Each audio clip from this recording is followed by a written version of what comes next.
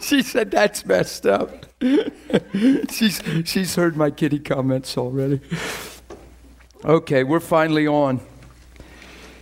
If the online viewers didn't notice yet, my name is Dan and I love cats, period.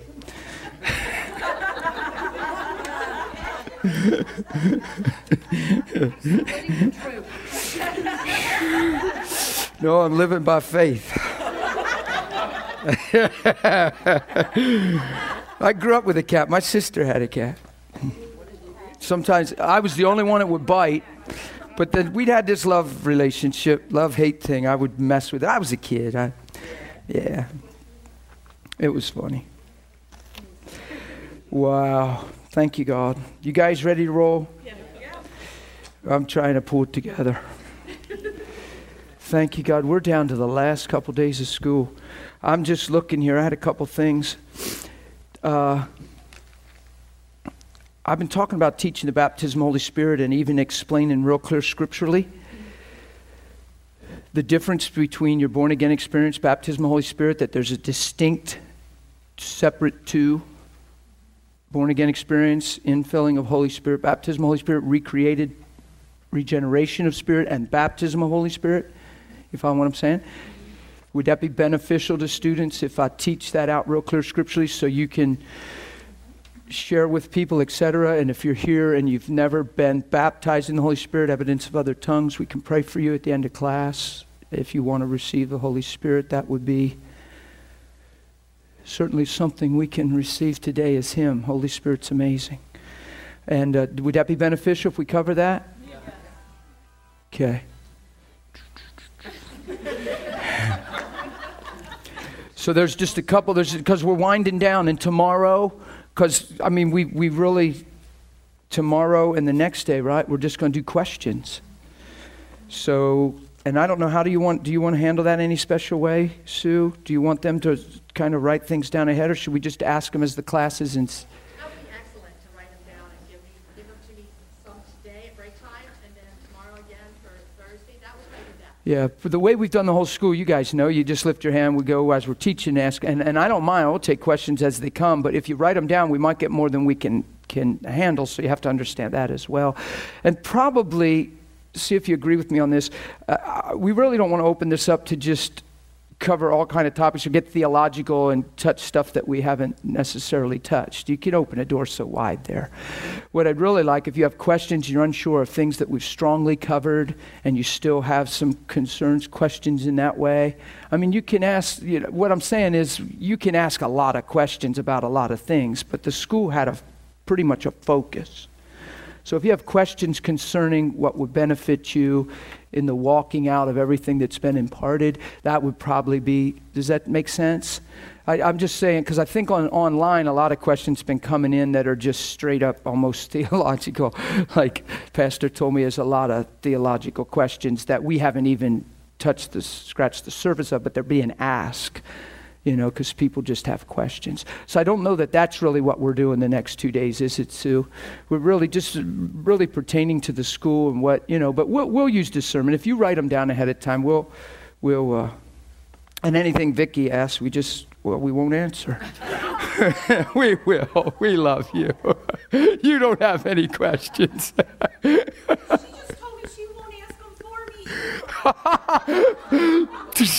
No, look at Vicki. You're so funny. Is she a good play actor or what? She comes up here, well, good morning, students. I thought I'm in trouble. Oh, God. I love you. You're fun. You're a lot of fun. So try to keep your questions to a lot of what we covered. Fair enough? Yeah.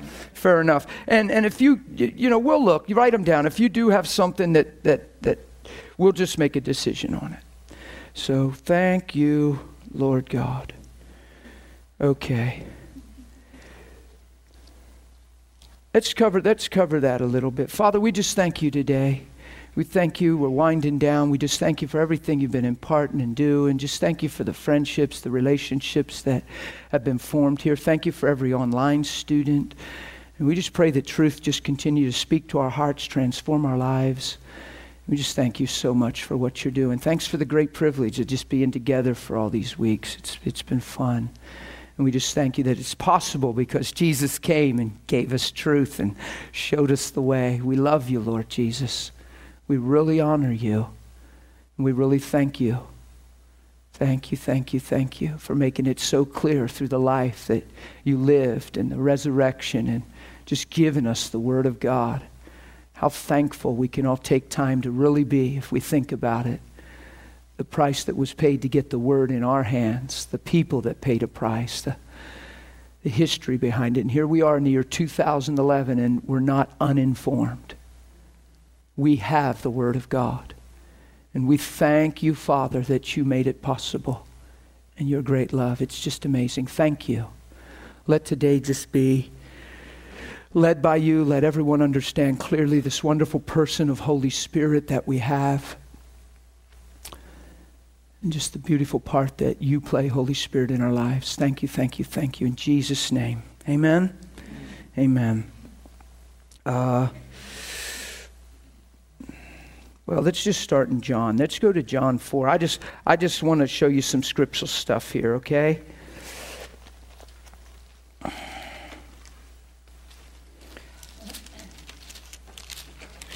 Thanks, God.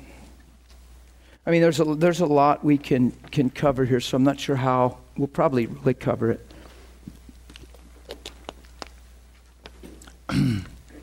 Thank you, Lord. It's going to be more of really a teaching. You know, I pour my heart. We cover a lot of topics and stuff, but we kind of preach it out sometimes. I'm probably going to really go line by line here and just really teach a little. It'll be a little different maybe this morning just because we're on a topic, okay? So bear with that because you guys haven't been used to that. I usually don't do that, so but today I will. Jesus is at the well, and the woman of Samaria is there. You guys know the story, John 4, right? He says, if you knew, verse 10, John 4, if you knew the gift of God and who it is who says to you, give me a drink, you would have asked him and he would have given you living water. She says that the well is deep. You have nothing to draw with. Where are you going to get this? And are you greater than our father Jacob? It's funny, isn't it? She's talking to Jesus. She doesn't know. Are you greater? Jesus is so humble. He's amazing. Think about that, man. She's talking to the one that nothing was made unless it was made through him. And she said, are you greater than our father Jacob? Because she doesn't know. Jesus is just amazing. He's standing there in the flesh. It's just humbling. I think about that stuff. I'm sitting on my bed, read stuff like this. I'm like, Jesus, you're so amazing. Whoever drinks of this water will thirst again, but whoever drinks of the water that I shall give him will never thirst. But the water that I give him will become in him a fountain of water springing up into everlasting life. Is that amazing or what? He's talking about men having the right to be born again, filled once again with the life of God and the Spirit of God. I want you to look at John 7 real quick. He's talking about everlasting life. Remember how the Bible says that the Holy Spirit or the Spirit of God in you is your seal for the day of redemption, right? That's what makes you wheat and not a tare. It's that the Spirit of God's in you. There's light in you. There's life in you. It's not death. It's not darkness. The day you eat the tree, Adam's the day you surely die. He did not fall over dead. Something on the inside slipped away, died, was separated. You get it? You know he didn't fall over dead, so God was talking about something else. So in John 7:38, he who believes in me, as the scripture has said, out of his heart will flow rivers of living water. John 4, he said there's a fountain springing up into everlasting life. John 7, he's talking about something flowing out of your heart. There's a wellspring in you. There's something bubbling up all the time. It's called everlasting life. You're born again. The Spirit of God lives inside of you. In John 7, he's talking about flowing out of you. Something flowing out of you. Like contact transmission. You lay your hands on the sick and the sick are recovering. There's things going on in the Spirit, right? Watch this. It says, but this he spoke, verse 39, concerning the Spirit, whom those believing in him would receive. So he's telling you, you will receive him, right? would receive, for the Holy Spirit was not yet given because Jesus was not yet glorified. So he didn't yet be crucified. He didn't spend the time in the grave. He wasn't raised from the dead. He didn't apply his blood to the mercy seat. We talked about that. And he didn't sit down at the right hand of God yet. So the Holy Spirit wasn't poured out yet, it says, or given yet. Isn't that amazing? I want you to look at John 20. There's going to be a lot of scripture. It's a little different class today because I'm teaching a topic, so bear with me and stay with the scripture.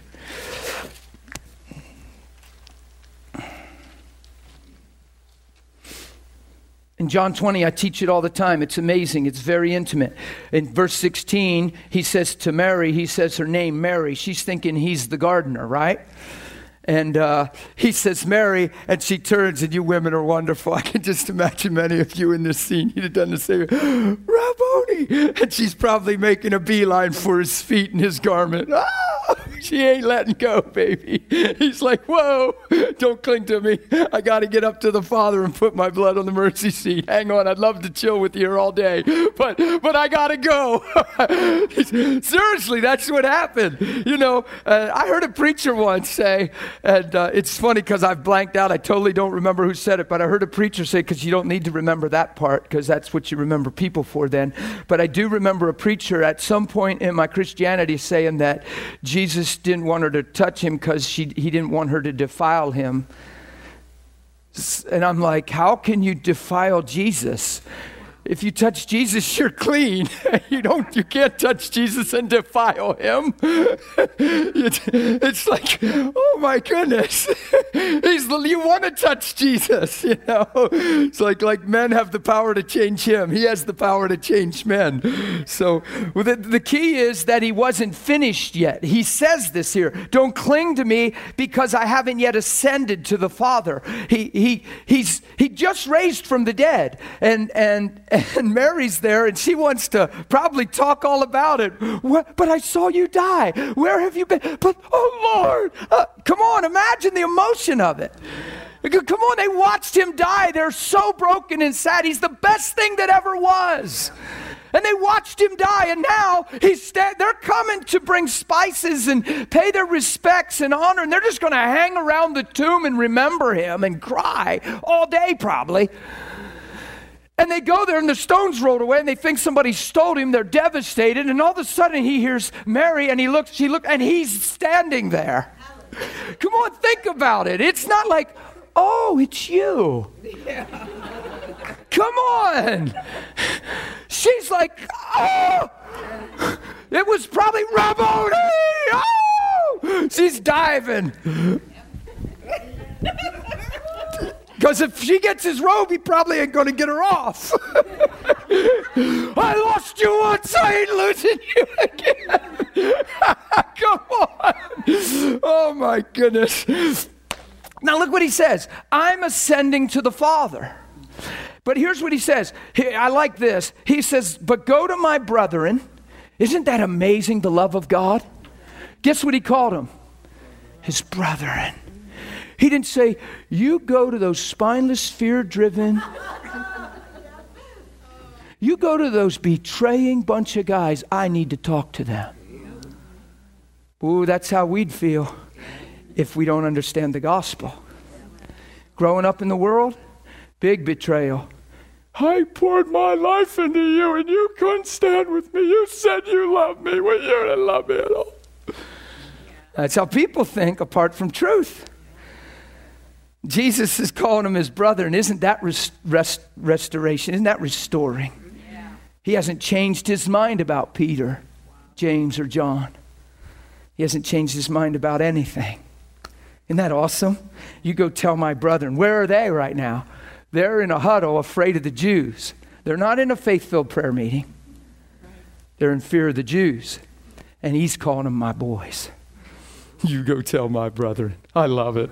Oh, he doesn't change his mind about us, guys. His love is designed to bring the best out in us. He could have said a lot of things in the natural and been totally right. And he just called him my brother. And guess whose father he's going to? His Father and your Father. Father means come forth from.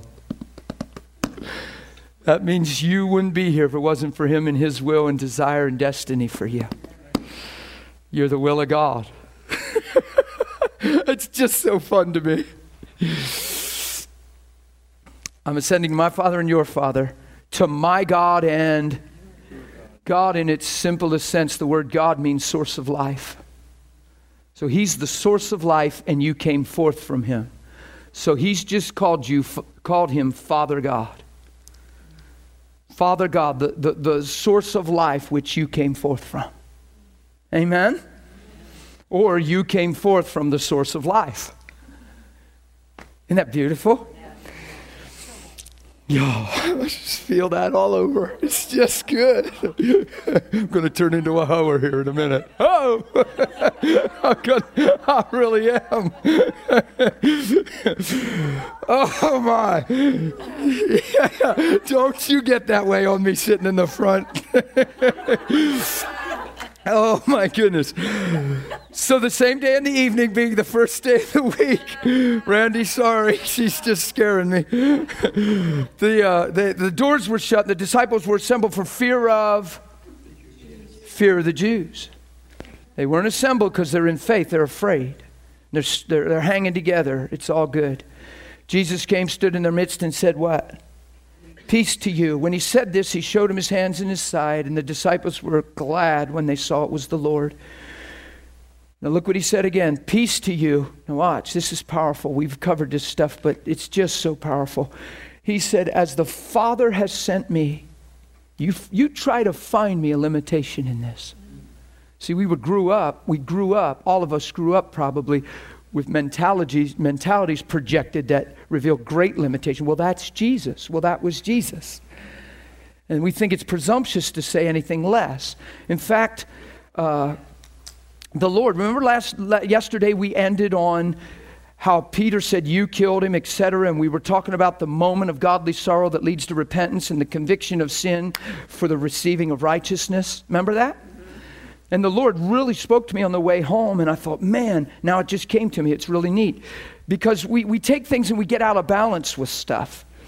It's obvious all through the Word that Paul wrote a letter and said, I rejoice that you were made sorry, but that your sorrow was in a godly manner. So he pointed something out to them, and they went, oh, and they were transformed because of the revelation. And then what we do is sometimes this whole pointing out sin, and we sometimes we think that the lower we make ourselves, the more we exalt God. Yeah. And that's what a lot of us grew up with. Yeah. So we have to bear witness of our ability to fail and the wretchedness of our heart and our sinfulness. And people think that the lower we make ourselves, the more that's exalting God, when God wants us to come up hither and be one with Him and fill us with His Spirit. Yeah. He actually says who He called, who He predestined, He called. This is Romans 8. Who He called, who predestined, He called. Who He called, He justified. Who He justified, He glorified. Well, how could He glorify man? By filling man with the same Spirit that raised Christ from the dead. That's a pretty big deal. Now the Christ lives in us. Come on, that doesn't make you nobody. That makes you sons and daughters. And most of us who grew up with a mentality that the lower you made yourself and the more you bore witness to your ability to fail, the more humble you were and the more that was exalting of God. And that is absolutely not the truth. And then people saw that, and then they wanted to go way over this way and just never talk about anything about man or sin or anything, just the goodness of God and the love of God, which is what I preach. You guys know that. But it came through, remember how I told you how I had that experience in Tennessee, and the Lord said you were sin conscious for a moment. See, if you don't see your need for a Savior, you'll never embrace Him in love. We have to see our need for a Savior. He loved me when I was totally unlovely. I was living literally like a wretch. I was so selfish, but I was assuming that I was okay. And when I saw that, I went, when I realized that, it was the healthiest thing that could ever happen to me. Oh, and I didn't want that ever again in my life, but I don't have the power to change that, but I can want that changed. So when I look to him and cry out, I don't ever want this again. I want you. Whatever that means, I want you. And he said, okay. Isn't that cool? So then watch. From that moment on, it's never again about sin.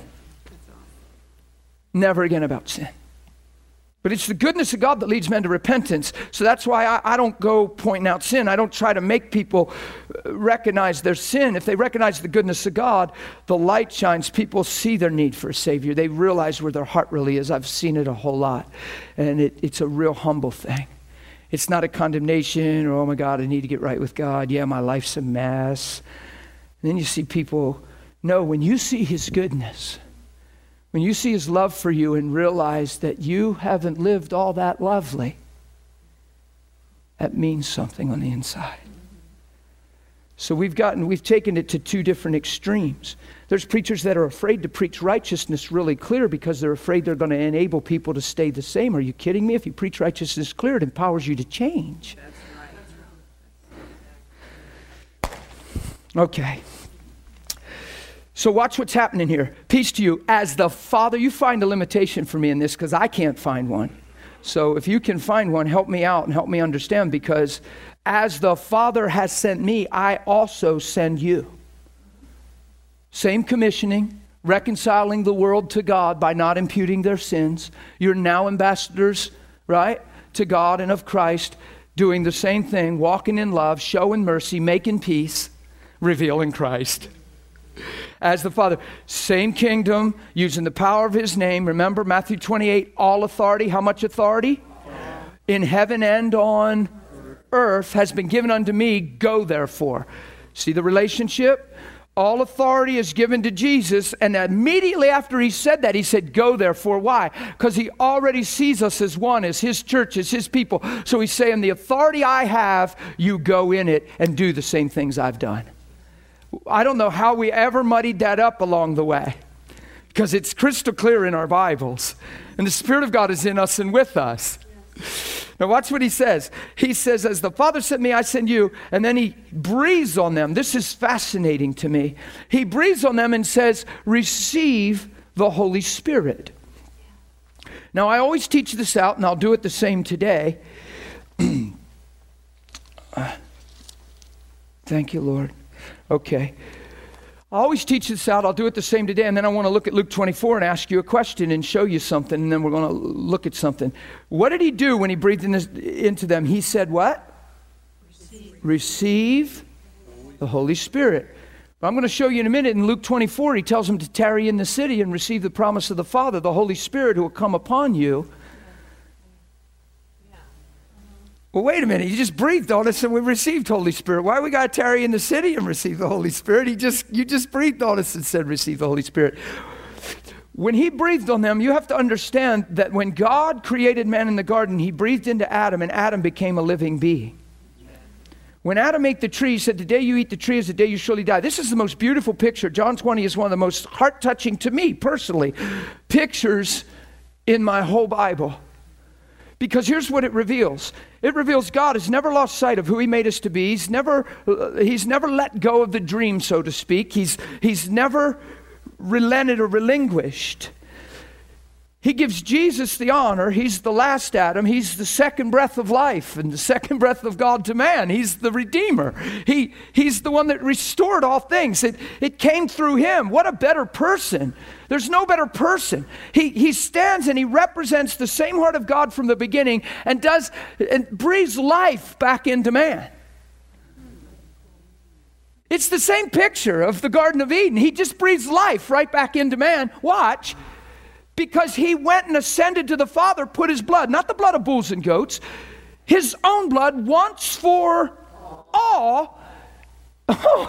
So now his blood's there. He's back down in the same day, in the evening. He shoots back down to earth. His blood's in position, speaking better things, right? Watch. So now, this is the part this is what we've got to get. This is why you can never live condemned. Live out of a pure heart. And even if you stumble, your pure heart will go, and you'll run right to dad. You see what I mean? Watch this. For him to do that and repaint that picture, go and put his blood and shoot back and say peace to you, what did he just do? He just made peace between you and God through his blood, and then said, as the Father sent me, I send you. And then he went, live again. Watch, live again as if sin never happened. Come on, as if sin never, ever happened.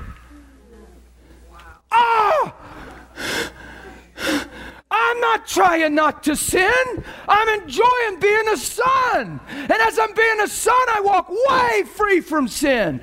And the world goes, oh, a lot of the church goes, whoa, that's blasphemy. Yeah. Well, you'll see one day that I'm right. And that's not arrogant.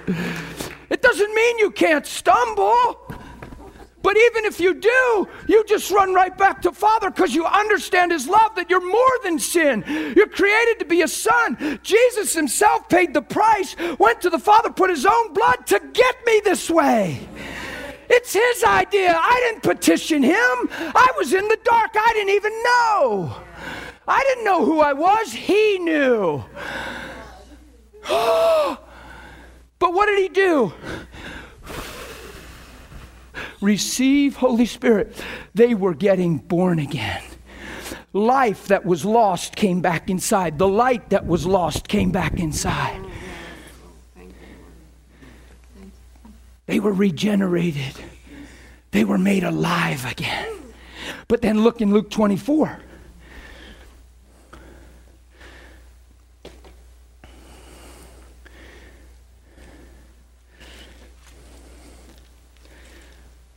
Luke 24. Oh, isn't that a good message, the gospel? It's good news. See, if we'll start there, right there, what we just preached, and you realize that when Jesus breathes, his blood is enough to erase sin forever as if it never happened. That doesn't mean you don't take account for your life from this point on. It sobers you so much, though. You live diligent, you live honorable. It's his first love. You're receiving that, and now you just love him. How can I love one so lovely, one that did something so... It's the greatest thing I've ever heard in my life, this story, the gospel. I've never heard anything so amazing in my life. Without a question, that's without one demand, without a contract. Without prenuptial agreement. Well, I'll let you in if. Sign here. No, I'll let you in because I love you and know who you are. And if you keep your eyes on me, I'll manifest the truth about your life in me. Just walk before me in love, in humility, in repentance, in truth. And I'll make you everything I've designed you to be from the beginning. Come on, that's God. Luke 24. Thus it is. Can I? And this is just, listen. What I just preached to you in the last 15 minutes was hidden from me my whole life, even though I went to church my whole life. And I'm not bashing church. What I'm saying is, isn't it amazing it was hidden? It's because of the things we talked about a real war going on. There's a real strategy out there. Remember yesterday, the wiles and our response. And he's trying to cover over truth because truth's what makes you free. He doesn't really care if you believe in God. He cares that you keep on struggling in your belief of God. That you keep on feeling less than and trying harder and giving up and never get it and never be. He loves when you don't understand grace and mercy, the enemy. He's purposing to shatter your ability to just believe the clearest message. Make it difficult. Try to drain your heart and squeeze you dry. Not anymore. Sometimes I feel so alive, it's ridiculous. I don't even know what to do. I'm like, yesterday I was shouting in my truck. I'm like, God, we are gone, man. I get alone and get that way. I do my best when I'm around you because I have to teach. But I'll tell you what, this is good news. I feel like the first day of school, we just go back and preach righteousness and redemption. Okay. Verse 44, these are the words which I spoke to you while I was still with you, that all these things must be fulfilled. He just comes from the dead, guys. And he's reconnecting with his disciples, and he appears to them a couple times through the Gospels. If you follow it and pattern it, you can see. And I love this. I read this stuff. And all things must be fulfilled that were written in the law of Moses and the prophets and the Psalms concerning me. And then look what he did. Verse 45. When I read this years ago, I said, well, if he did it for them and I'm in this new covenant, he'll do it for me. And I didn't say things like, well, I don't understand my Bible. And then get discouraged and give myself a permission not to read it. You know how many Christians I've found that say they don't read their Bible because they don't understand it? No, thank you, Father, you give me understanding. And I'm going to read this thing until I understand it because your grace is sufficient. And I'm not going to put it down because it's the answer to life. And I'm not going to cop out and submit to human wisdom because when you don't read your Bible, you're subject to human opinion and human feeling and human emotion. And you actually don't realize this, but you're giving yourself to the way that seems right to man. Because if you don't know truth, how can you be defended by truth? How can you fight with truth if you haven't filled it in your heart? How can lies even be exposed if truth isn't in you? How will you ever see the difference? You could hear lies your whole life and go, yeah, it's the way that seems right to a man. But the more you fill your heart with the Word, the more these things get exposed and illuminated because everything that makes known is the light. The light exposes, reveals, and makes known what's dark. And it's powerful. So a Christian, the greatest thing we can do is fill our heart with the truth. So please don't just say, well, you know, I just don't understand it. I don't read, I do listen to teaching tapes, etc., but I don't read the Bible much because I don't understand it. Man, look what he did. He opened their understanding that they might comprehend scriptures. I'll tell you the best thing you can do is open up your Bible when nobody's looking, nobody's around, and say stuff like this. Lord, I'm not reading this for head knowledge, and I'm not reading this to know what it says. I must know you. And Holy Spirit, I'm asking you to give me a revelation of the Father, of the Son, and of my fellowship with you. And when I read this, I'm believing as I fill my heart with it, you'll bring it to my remembrance, and every time I need, you'll show me truth because you love me. See, that's a whole lot different than just trying to read. You get in faith. You be in faith and in relationship in everything you do. I have laid already on my bed and just rocked like this, holding my Bible, saying, thank you, thank you, thank you, thank you. I haven't even read it. Just thank you, thank you, thank you. Because I know I'm about to get lit up with understanding and truth, and you're going to change my world. Then you start reading, and I'm telling you, it's just good. And there's times where you'll read this much, and it'll... And there's times you'll just fill your heart with the Word. There's times I've read chapter upon chapter, and then Holy Spirit just bring it to my remembrance. Or in times of need. And I was saved very short time. And people were like, how do you know that? They were like, it was the Holy Spirit. I wasn't just reading it for head knowledge. I was reading my Bible to know the Lord. You know what I'm saying? There's a difference. It's not a history book. It's a book of life and truth. Amen? Okay, so he opened their understanding. Yay, thank you. Thank you. Do this with me. I rarely do this stuff, but do this. Just put your hand on your forehead. Say, thank you, Father, I have understanding. If you gave it to them, you give it to me. I'm not lacking anything. You're my Father. Thank you. My eyes see, my heart knows, because you love me. Amen. Thus this was written, that it was necessary for Christ to suffer, to rise from the dead the third day, that repentance and remission of sins should be preached in his name to all nations, beginning at Jerusalem. And you are witnesses of these things. This is all Jesus talking here. Now watch what he says. Behold, I send you the promise of my Father upon you, but tarry in the city of Jerusalem until you're endued with power from on high. Isn't that amazing? Okay, so if you go to Acts with me real quick, I told you I'm teaching a little different today. I got a little back to the way I like to talk a while ago, but I'm trying to cover verses and set up.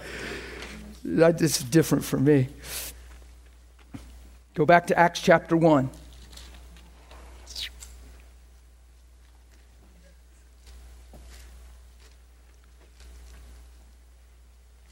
Verse 4, and being assembled together with them, he commanded them not to depart from Jerusalem, but to wait for the promise of the Father. So this is Luke 24. Remember? Luke 24, go tarry for the promise of my Father. So now they're talking about this. He's writing about this. So here they are. So they're there waiting for the promise of the Father. Well, what's the promise of the Father? We just know that you're endued with power. What's that mean? Well, he's going to explain it. Watch. Which he said, you have heard from me. For John truly baptized with water. This is red letter. If you have a red letter edition, you'll see that he's quoting what Jesus said. So this is the rest of the story. That's how your Bible works. It's really cool. For John truly baptized with water, but you shall be baptized with the Holy Spirit not many days from now. So this is Jesus talking to his disciples, but in John 20, he breathed on them and said, receive Holy Spirit. So when he said, receive Holy Spirit, do you think something happened, or do you think maybe that one missed and the prayer didn't quite reach the throne? Something happened. They were born again. Life came on the inside of them. It was a well springing up into everlasting life. But what's about to happen now is a river flowing out of your belly like living water. You get it? There's a difference between the well springing up and the river flowing out. Wow. The well springing up is your eternal life, your born again experience. It's God breathing back inside of you, and you're now a living being. But the river flowing out, this he spake of the Holy Spirit who had not yet come yet, because he had not yet been glorified. There's a big difference between the two. Now watch this. For truly he baptized John with water, but you shall be baptized with the Holy Spirit. Wait a minute. I thought we received Holy Spirit. See? Do you see? There's two different things he's talking about here. One's your born-again experience where the Spirit of God comes inside of you and puts life on the inside of you. It's what makes, when the angels come in that day, like the parables of the big dragnet and the fishes and all that, the wheats and the tare, it's what makes you a keeper fish. God looks at you and goes, poop, light. The angels go, oh, there's light, there's light. And they can see it's your seal for the day of redemption. It's the born-again experience. It's life instead of death. It's light instead of dark. It's righteousness instead of unrighteousness. Oh, you get it? That's what he was talking about. But here he's saying, you shall receive Holy Spirit. Well, if you don't, it's like people say, well, you receive the Holy Spirit when you get born again. Well, that's true. And you can receive both when you get born again. In today's church age and culture, it seems so... The teaching and the soul's been violated. You can go to a fresh country that's never heard the gospel, preach Jesus, and that they'll be filled with the Holy Spirit, and they get saved and just start praying in tongues. They get born again, pray in tongues. They ain't even been baptized in water yet. Because they don't have anything, they haven't been taught anything else. And the innocence of their life, there's no block of the soul. We've been taught, a lot of us heard little whispers growing up, well, you know, that tongues thing ain't for today. Well, baptism, well, you get the Holy Spirit when you're saved. I don't know why they talk about all that Holy Spirit stuff. And that stuff, you'd be amazed how it poisons you, and it puts things in, and it gets little blocks and little strongholds and little things, and it makes it hard for you to receive because you don't want to open yourself up to something you're not sure about, and all of a sudden, fear and vulnerability, and now you're closed to something that wants to come and empower you to be a witness. Come on, it's so scriptural. One of the first signs of a believer, you'll cast out devils and you'll speak with new tongues. And somehow we've struggled over that. Well, that was for them. Well, it says it's for the believer that comes through them. In Acts 2, he said he's the Spirit of God. He'll come upon you just like he's come upon us, and to as many generations as far off as would believe. Acts chapter 2 says that. So I bet he's for me.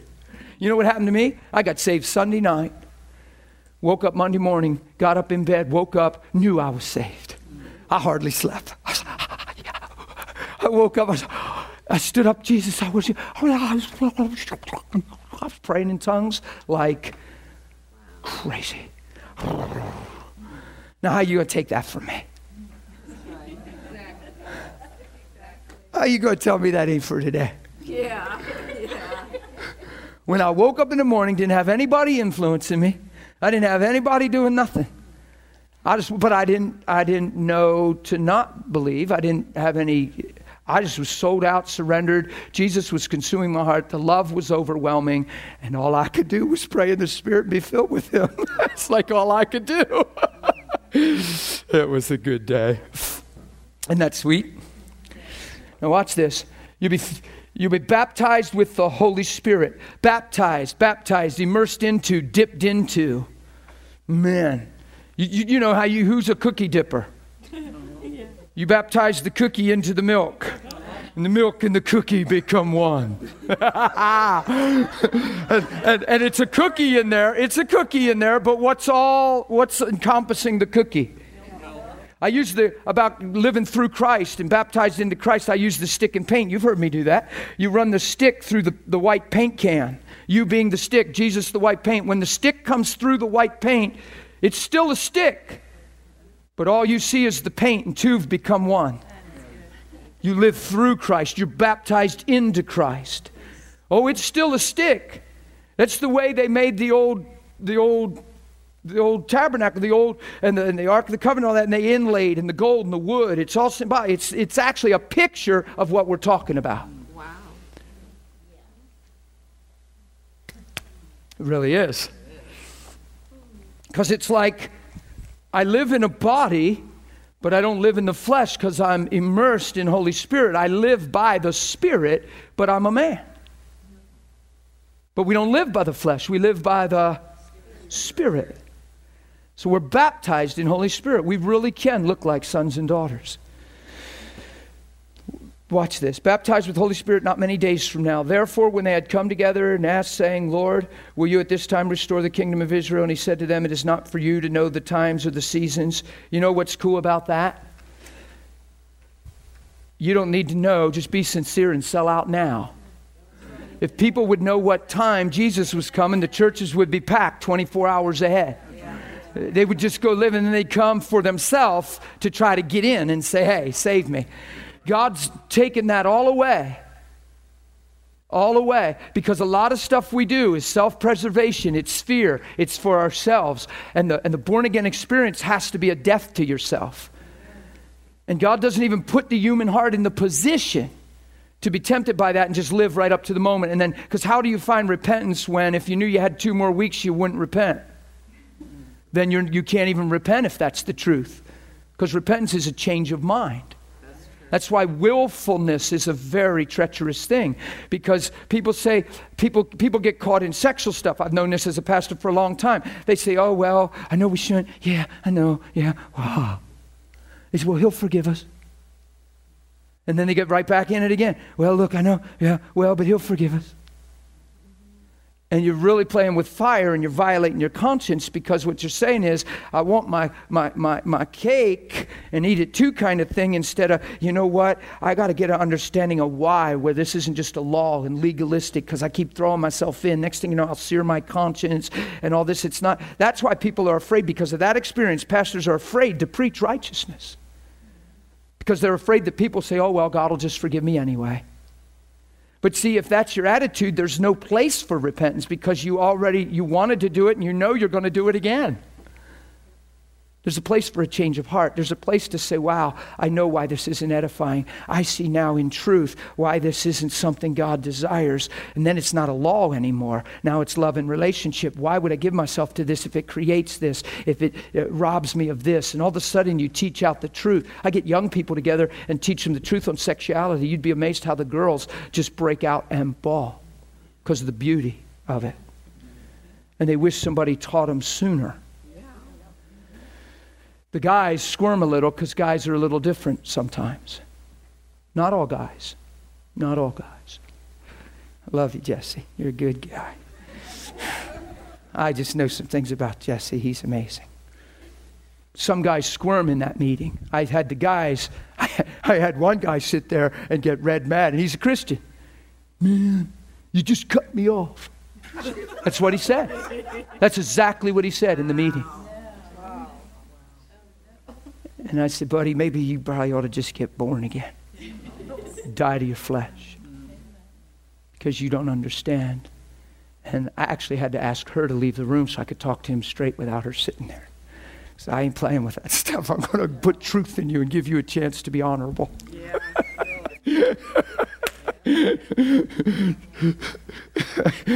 See how I am right now. But I got you thinking, I don't ever want to get alone with him in the room. See, I'm not a bad guy alone in the room. I just don't, I won't compromise, and I won't do you the injustice of compromise. And I will give you every reason why, so that you're empowered to not just legalistically, well, I can't, but I want to. That's the most terrible way to live. Yeah. Okay, I'm not going to. Could you see a relationship? Oh, I really want to, honey. Yeah, I know, but we can't. You know, we can't. Yeah, I know, but I want to. Yeah, I know, but oh, God, well, maybe God. That's like terrible. I give people every reason to know and the honor of why not, and teach them the truth about it where it's not just a law. That's right. And that's with everything. That's with everything. We're not just trying to follow a law. We're in a relationship of love. There's things that I would never do in my life. Why? Because of the ramifications to others, because of because I'm in love. Why would I want this? Yes. Yeah. And that empowers me to walk very clean and straight. The things that used to pull me don't even have a voice anymore because of what I see. I'm in love. Do you get it? So I'm not trying not to sin.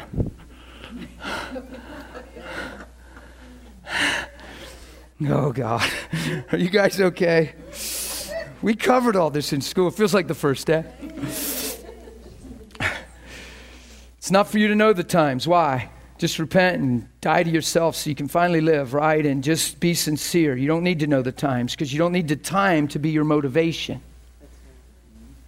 Here's how general God talks. Look, the days are short. Redeem the times. They're evil. You're closer to that day than when you first believed. So arise, shine, let Christ give you light. Awake, you who sleep. Come on, let's go. We're getting closer. Let's live this thing. That's all he talks like that. And you don't know when that is, but you just know one thing. You're a day closer. So why not live sober? Amen. And leave a legacy.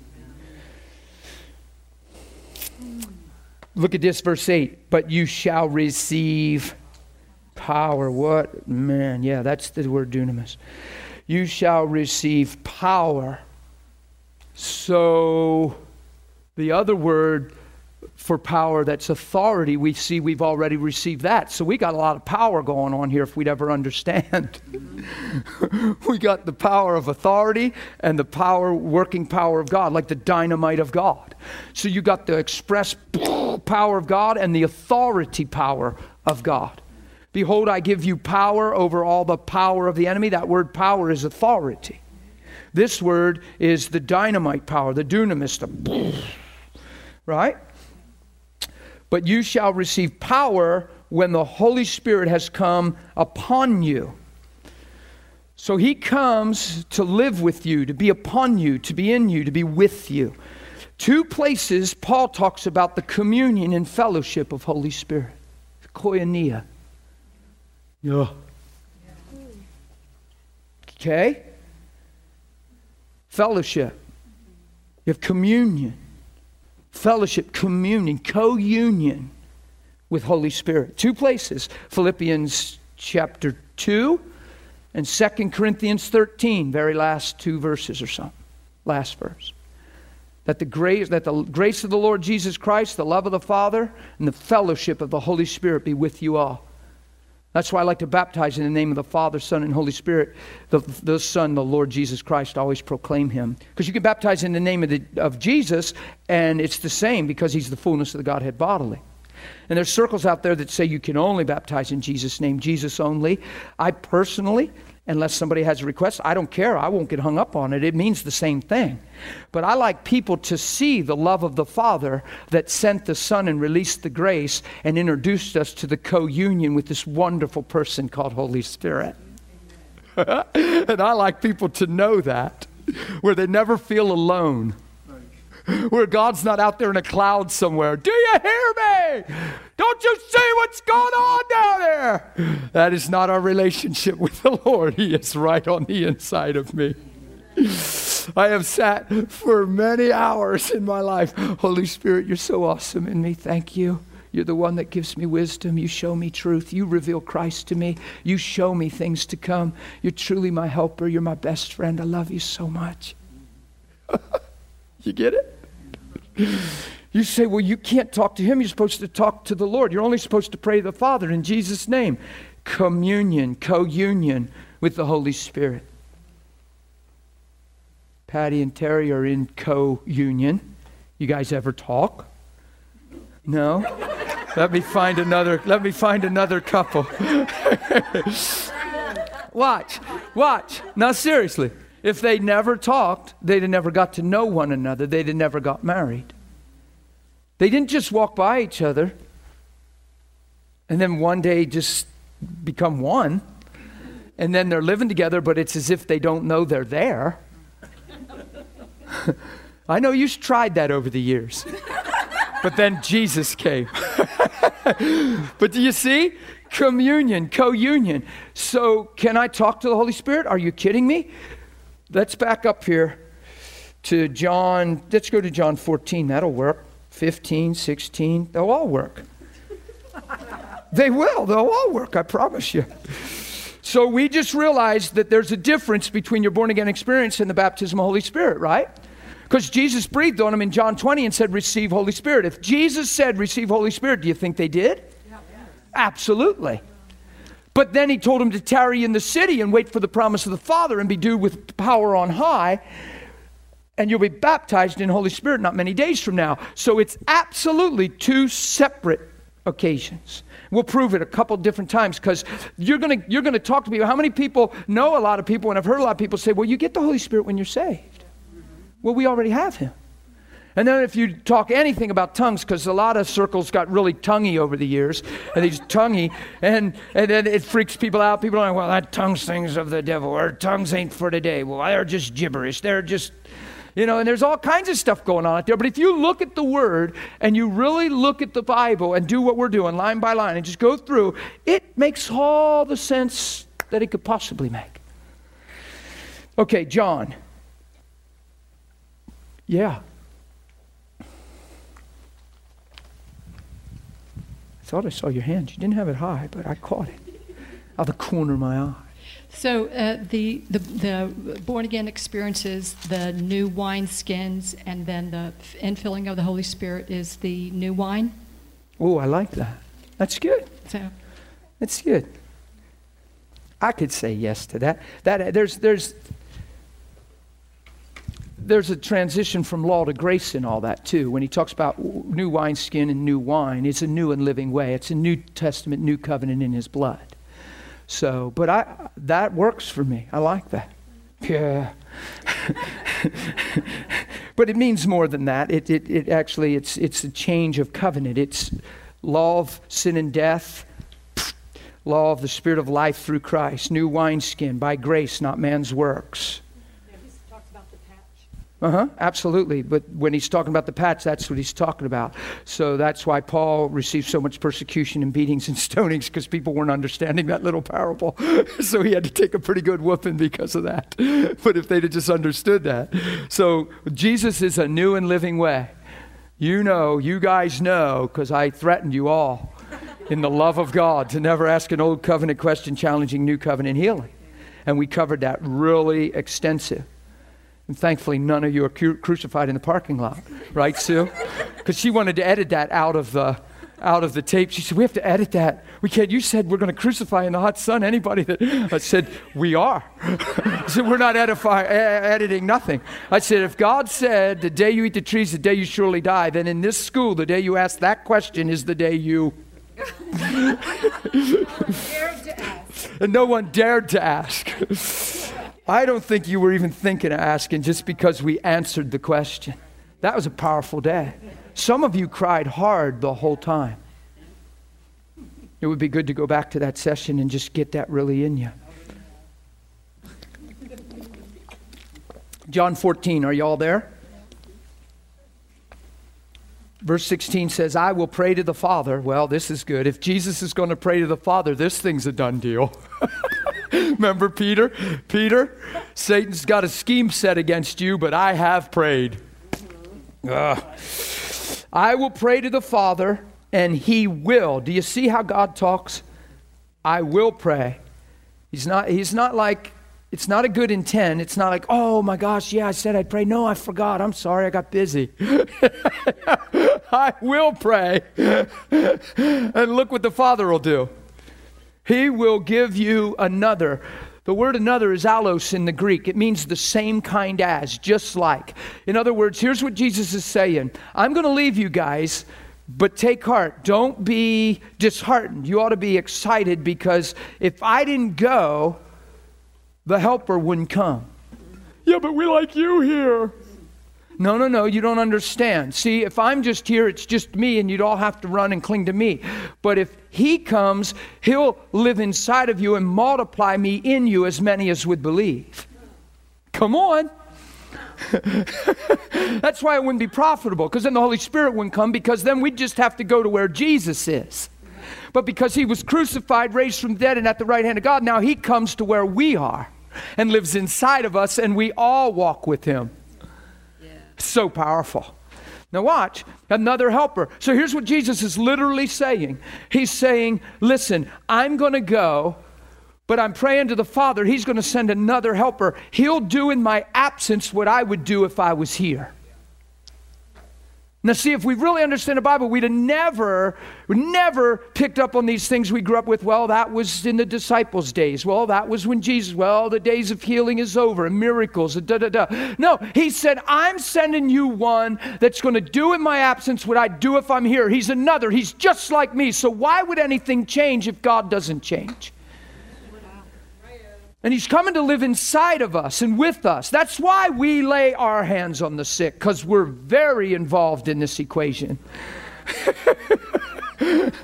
Right?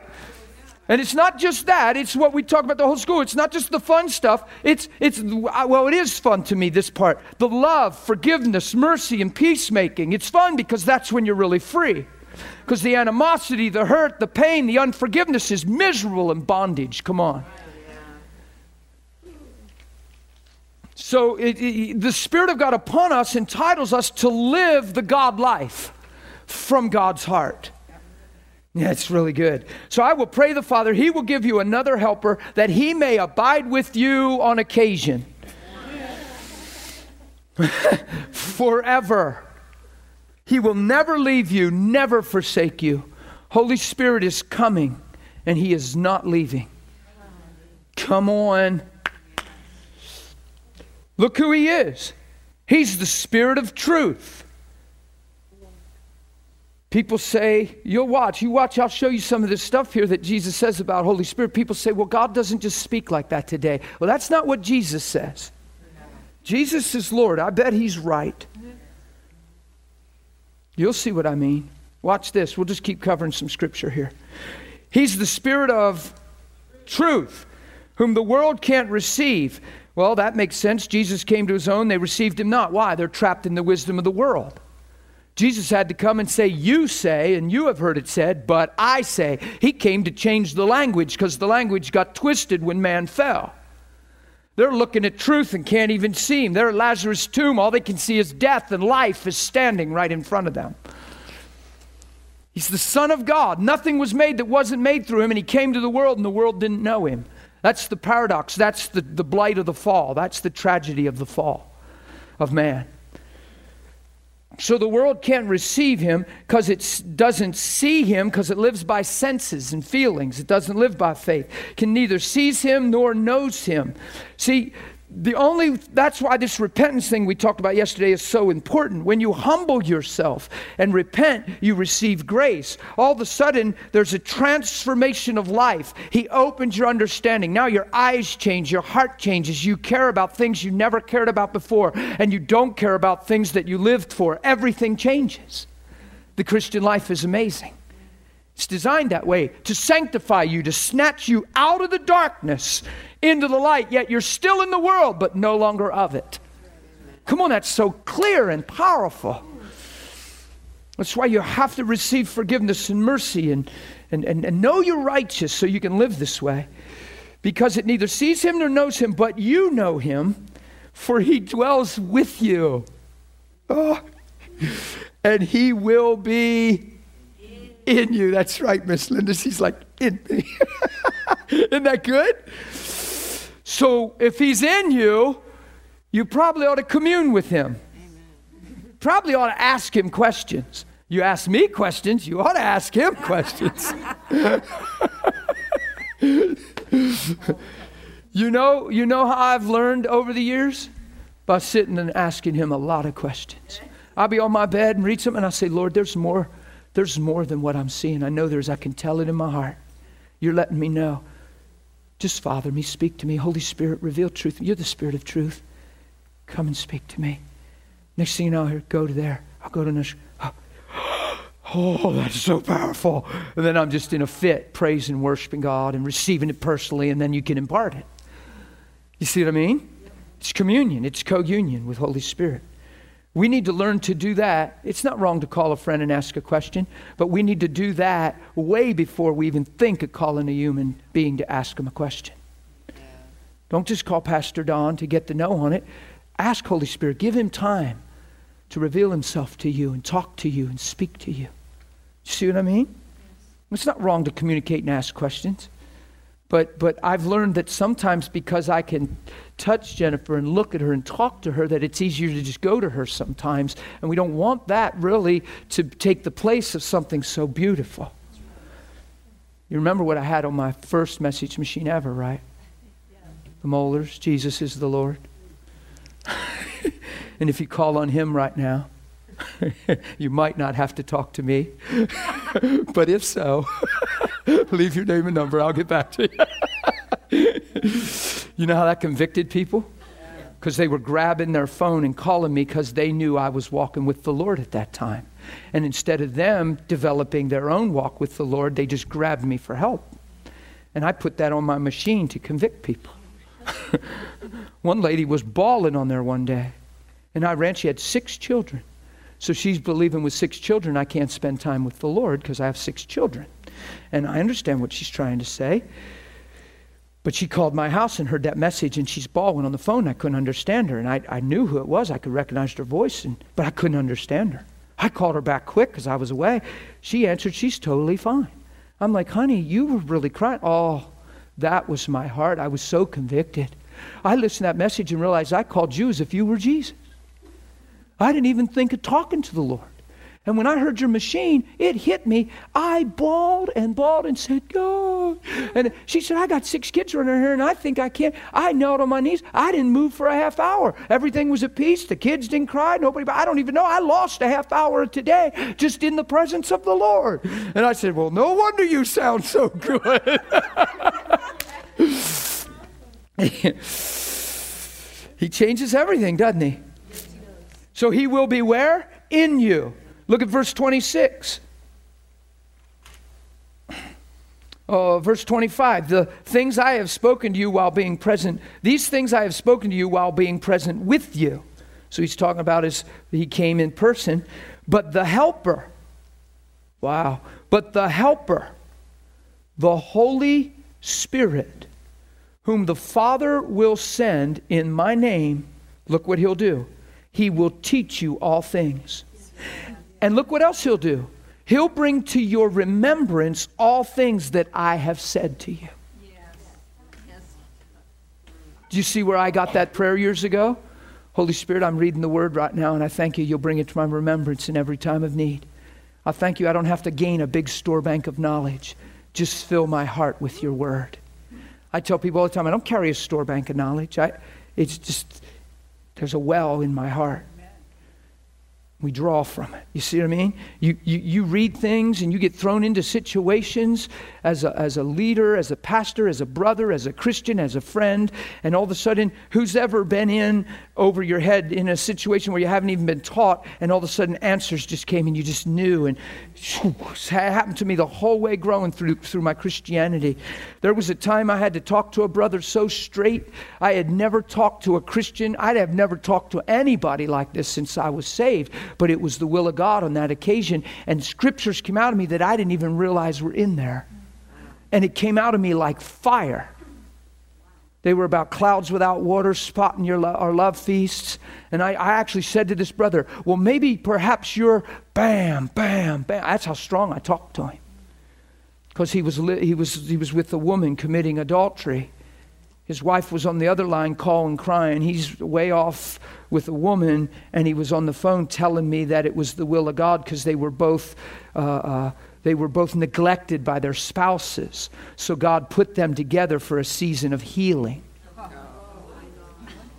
Yeah, and it really did something in my belly.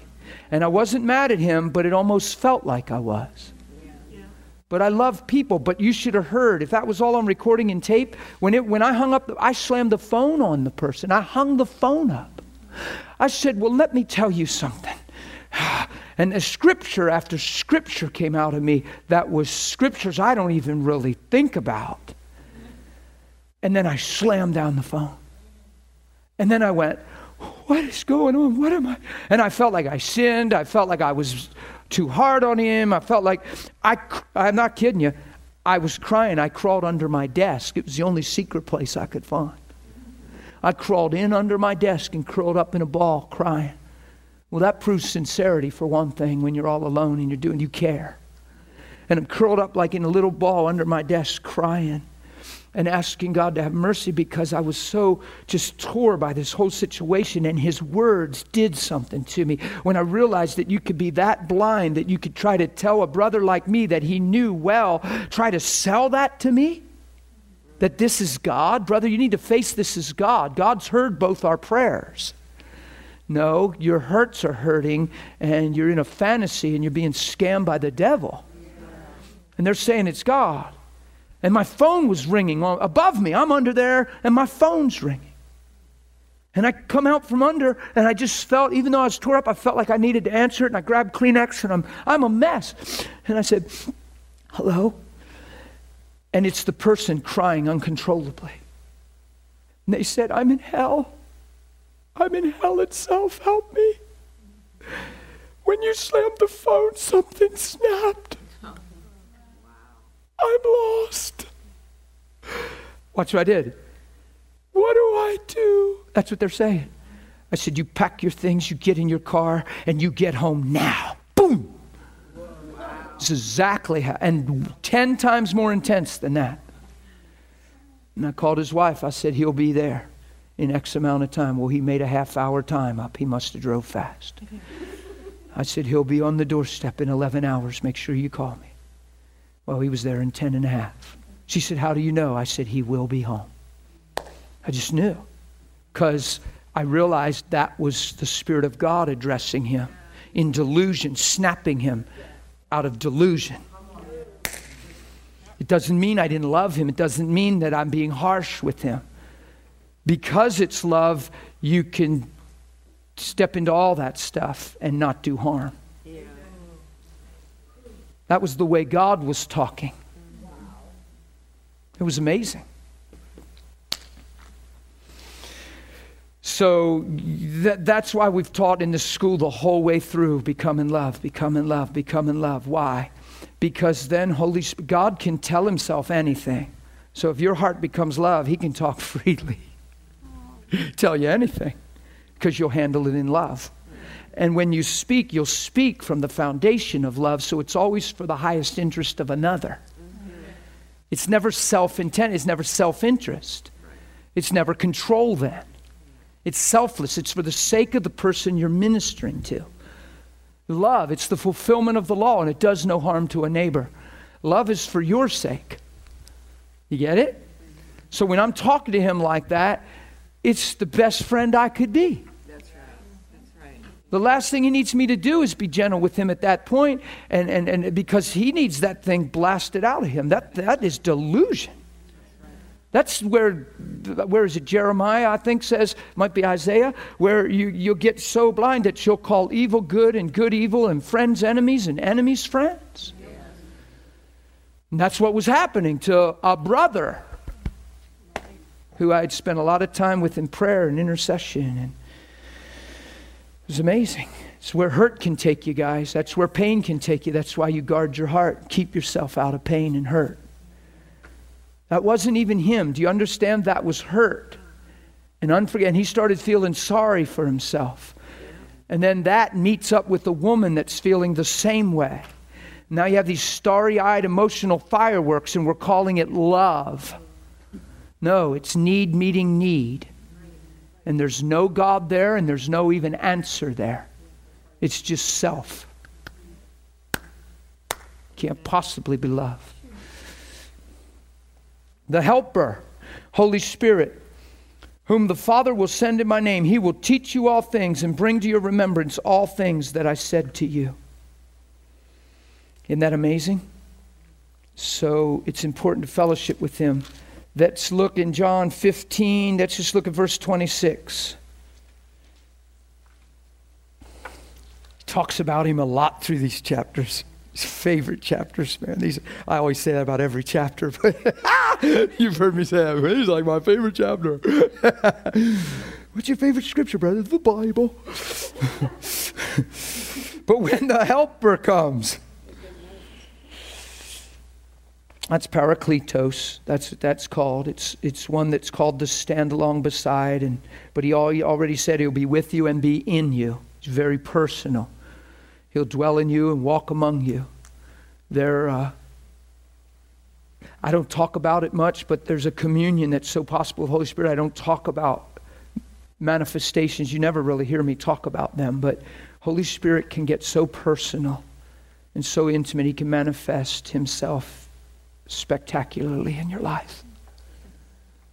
Like he'll walk in the room with you. He'll sit and talk with you.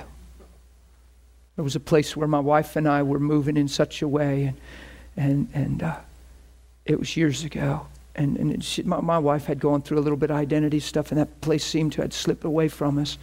But there was a place where we would run to the living room after we took the kids in to pray, and he was already waiting.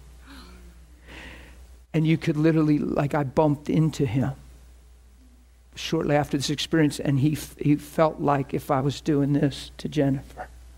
And it just freaked me out. He just cried and cried, and I realized he's our friend, and he's here to help and be in us and walk among us. And we were interceding and praying, and he was in the living room as a person.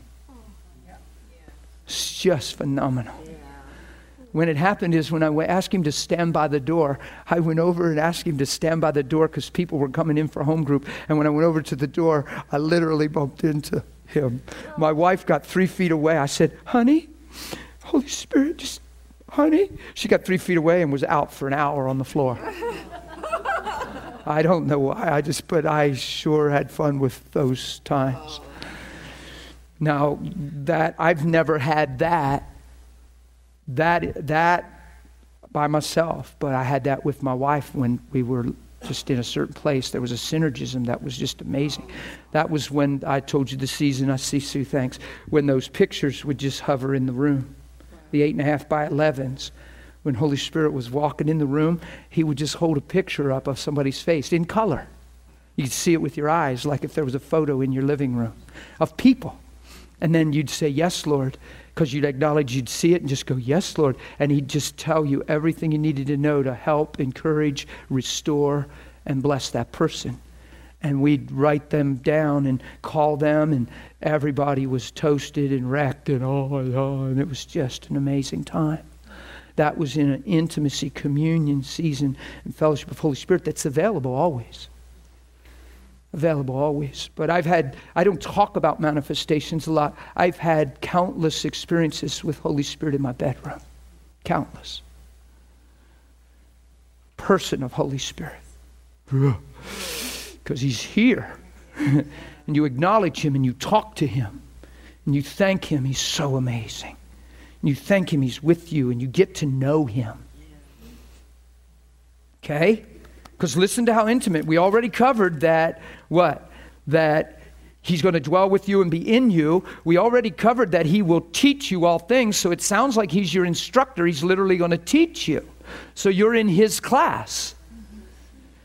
And he's going to bring to your remembrance. So he's even the grace that causes you to remember. So you're not even under this hardship to just... You preach sometimes and people come up to me and say, man, you said so, but like when I just, when I'm trying to teach today, but a lot of times I'll travel and I'm just, and I feel like, oh my God, I only got 3 days. I only got 4 services. And I just try to dump everything that's in me on that church before I leave. And some people come up and go, man, you said so much. And I said, no. Listen, don't even go there. Don't think I said too much. Grab what was speaking to your heart and become it.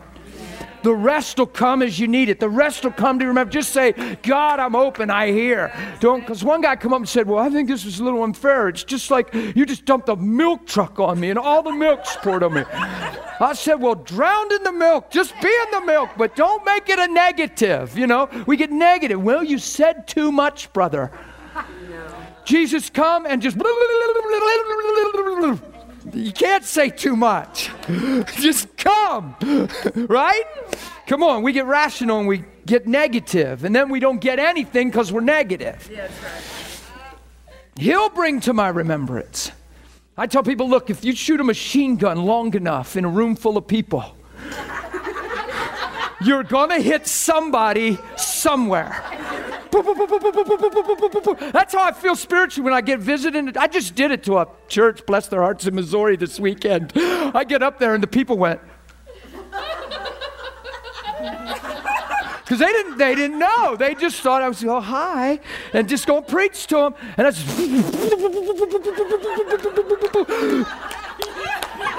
There's just...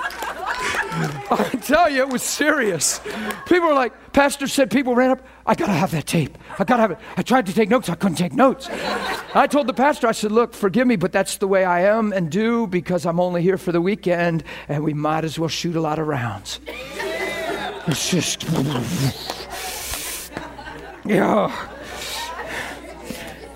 Yeah. It was fun. Yeah. Okay, John 15, verse 26. When the Helper comes, whom I shall send to you from the Father. He's assuring that he's coming, church. Over and over, he keeps assuring. Look, why? Because he's leaving. And he's assured them, listen, I'm not going to leave you as orphans. Listen, he's coming. The Father's going to send him. You're not going to be alone. Don't you fret. Don't you be fearful. Don't you just live in your emotions. He's coming. Isn't he saying this?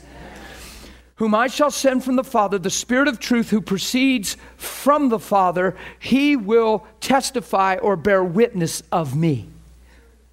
So see, you can always see the working of Holy Spirit because he's always bringing glory to Jesus. He's always revealing Jesus. He's revealing the Son. He's here to make the Son known. You follow me? This is cool. We got to take a break here. I got to let you all go to the potty, but watch this. John 16, verse 7. Nevertheless, I tell you the truth.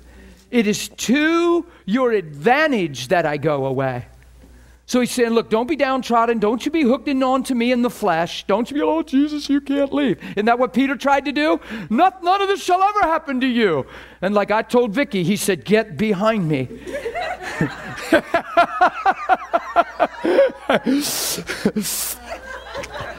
Why did he rebuke so strong? Because Peter had in mind the things of man and not God, which means Peter's seemingly loyalty and defense of Jesus was self-serving because he was too good to be true and didn't want him to leave. You're the best thing that ever happened to me. You're not leaving my life. You're finally here and I'm not letting you go. You mean too much to me. And he's not understanding this. So we're not rebuking Peter. We would have all done the same thing. That's right. Watch. When he comes, it's to your advantage that I go away. if I do not go away, the Helper will not come to you. But if I depart, I will send him to you. That's what he's going to do in Jesus' absence, what he would do if he was here. It's not just Jesus on the earth, it's the body of Christ. So he lives in as many as would believe and reproduces himself after his own kind, firstborn among many brethren, predestined to be conformed to the image of his Son. It's through the working of Holy Spirit in our lives. Man, it's beautiful. Now watch this. I will send him to you, and when he has come, he will convict. He's the one that changes the hearts of men. We covered this so much in the school. We sow, we water, God gives increase. You walk in love. You scatter seed everywhere you go. Some of it seems so small, and the Bible says when it's sown, it grows into the biggest tree of the field. There's nothing small in the kingdom when it's from love. So you just love. You just start sowing love. As you're doing that, you might find yourself watering love that Jesse already sowed. And all of a sudden the Holy Spirit's whispering in the night when they're laying on their bed. All of a sudden whatever happened in your encounter is all of a sudden, I'm telling you, it could be this simple, guys. Jesse could approach somebody, bless them, talk to them. It might not be nothing dramatic, nothing sparks and fireworks and a limb straightened out or nothing. It just might be sincere love and it's no string attached, no agenda, sincere. And he gets a little encouraging word and he tells the guy, and the guy turns, gets in the car, and Jesse walks away, and he's already been sown into this man once or twice, whether he's realized it or not, but God's loving him. And all of a sudden he's leaving and he's thinking of Jesse and no strings, and man, that was so pure. It's like that guy cared for me. It's almost like he took his time just for me. I can't see one thing. There was no string to that. He didn't have no agenda. There wasn't a catch. It's almost like he cared about me. And all of a sudden the Spirit of God come in his car. I've cared about you since the beginning. I've loved you from Now he has some God encounter and he's changed forever. Why? Because somebody sowed. Or he watered on what was sown, and Holy Spirit convicts the world. I just talked to a man. I said, man, how'd you get to where you're at? What's your story, man? He said, all I know is I woke up on my bed, lost in drugs, and I cried out to God. And I said, God, da-da-da. And he said, I cried, and I cried, and I cried, and it was like God was visiting me, and I got up off the bed, and I've never been the same. Wow. Oh, thank you, God. There was another guy I talked to this weekend in Missouri. He got a Bible and a big fat joint and sat by the river and smoked that thing and was reading and crying out to God. And he said, you know, I'm stuck on this and I can't get rid of this, and I got this and this, and when I read your word, I see this, and he's talking, he's communing. About 2-3 days later, he's driving, and he looks over at a herd of cows. See, you could give that word to somebody. You could give a little word, and he's driving. God, that was just him. He just was feeling convicted in his life. There was things going on. He told me a little bit of the story. So there was people saying about Jesus, and man, you need the Lord, and that's, so he said, well, I'm going to go read it. So he's reading this about 3 days later or something. He's driving down the road, and he looks at, they had to have monsoon-type rains where he lives. And there was all these cattle around the feeder, and they were in the wet, thick. Did you ever see that out? And it was wet in the fields. And he said he's driving down the road, and he looks at the cows, and he heard a voice say, that's you. You've been slopping in the mud. And he slows down his car, and the presence of the Lord starts touching him. And he's like, Lord, is that you? And all of a sudden, 3 white birds flew up out of the middle of the cows. And he said, that's who I'm making you to be. And he's crying. He ain't been the same. The guy ain't been the same. Yeah. It's just like, what is that? Let's not limit him.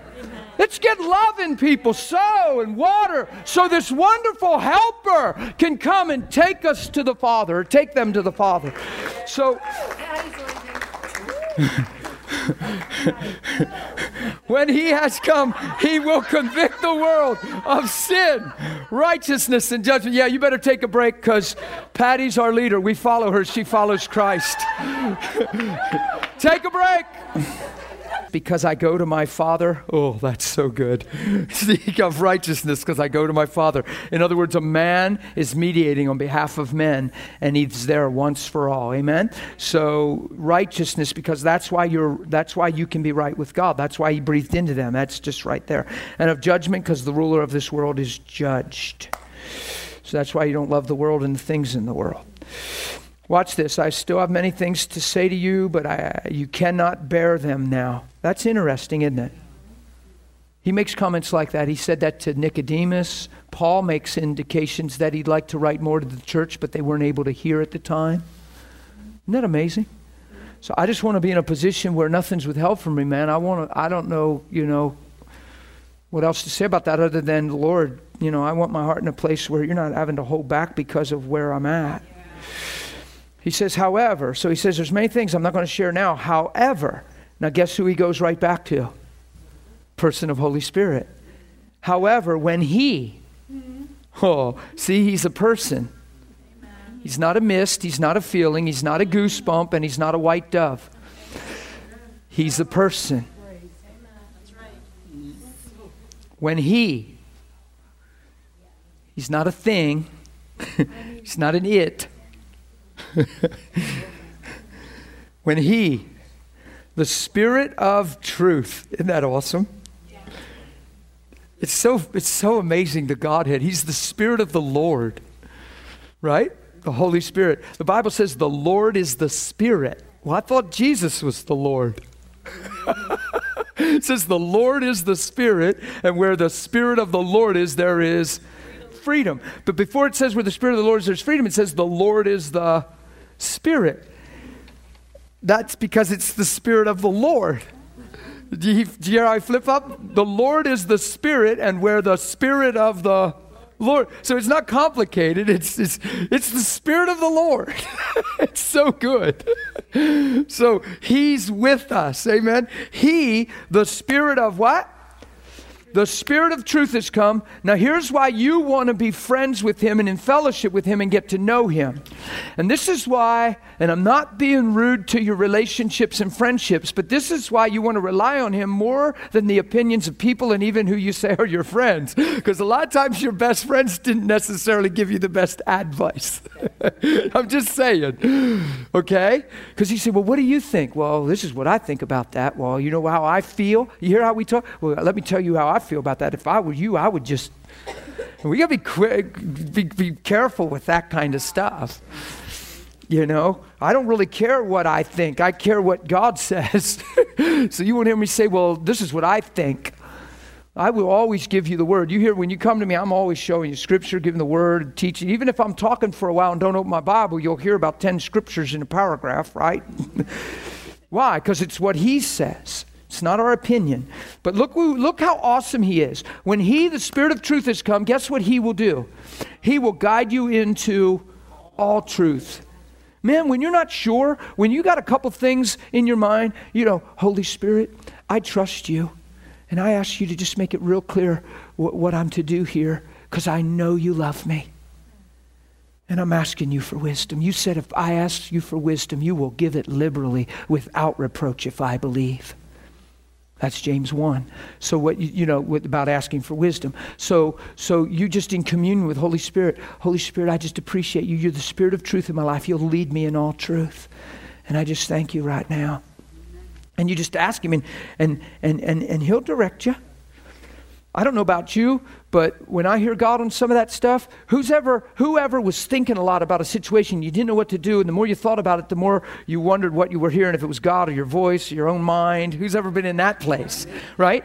So here's what I personally do this. If it'll help you, I'll just throw it out there. I'll pray about something and be in faith, and I'll trust he heard me. Like Jesus said to Peter, but I have prayed. Father, you know my heart. I want to hear your voice, and I thank you. You speak to me. And then I will just, done deal. and I won't press for an answer. 2 hours later, I could be driving in my car thinking of Vicky and praying in tongues for her. And while I'm doing that, it's just a love thing, Vicky.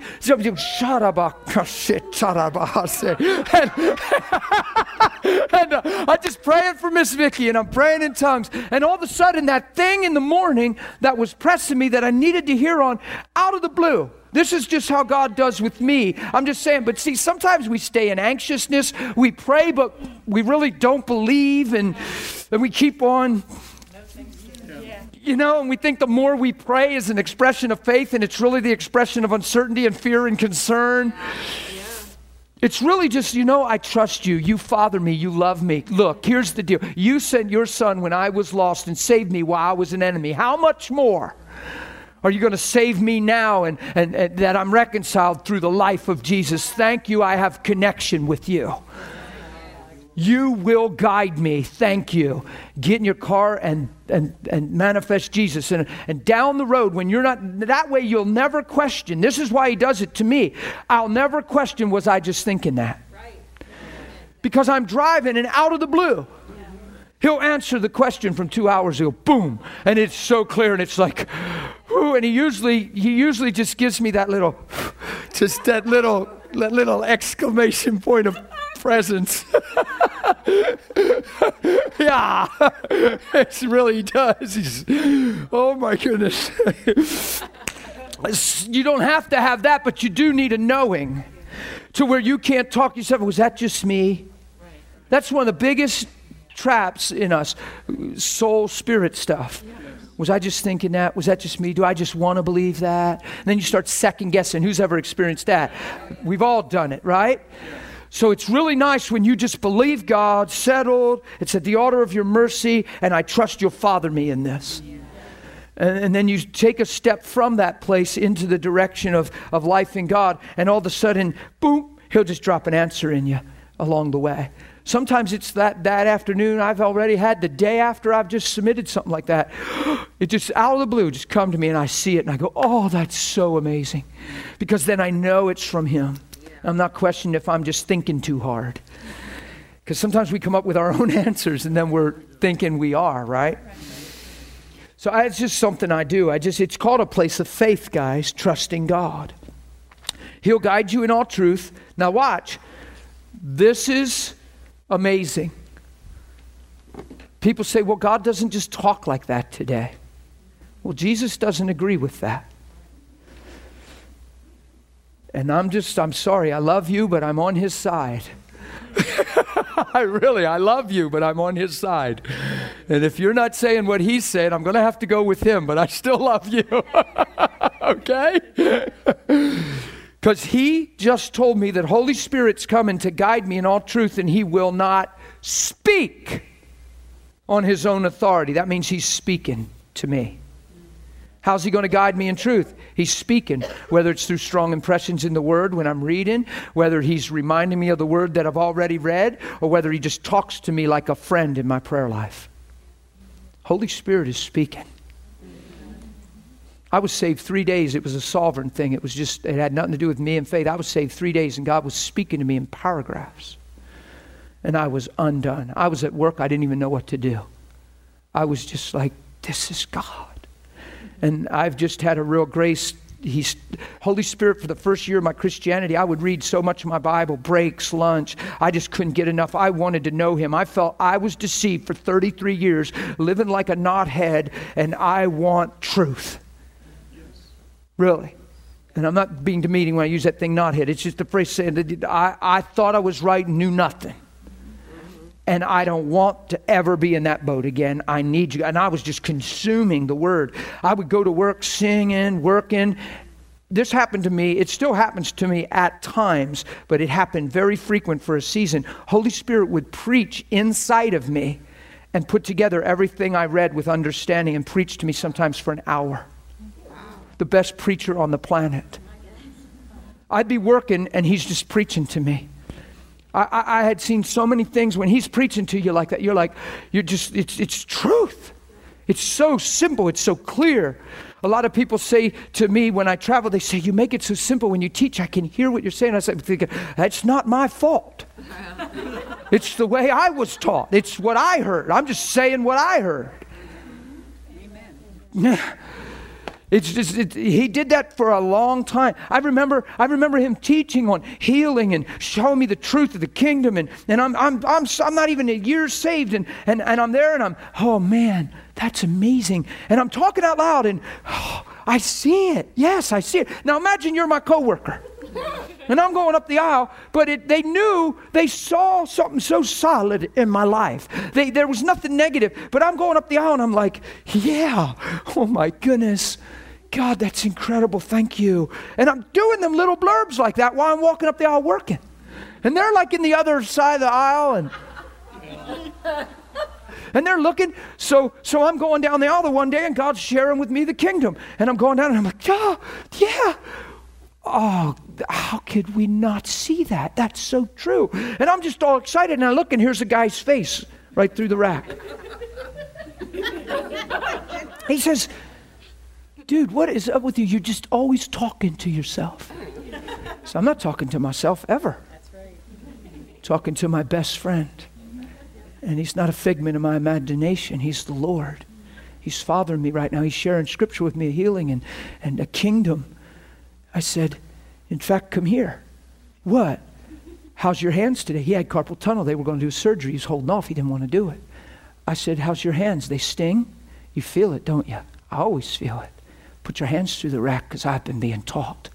It's exactly what I said. He's not a figment of my imagination. I'm not talking to myself. He's the Lord. Put your hands through the racks. Let's just do this. I prayed. He went, what? Huh? All the tingling, all the sharp little things came out. He's never got the surgery to my knowledge. Holy Spirit just...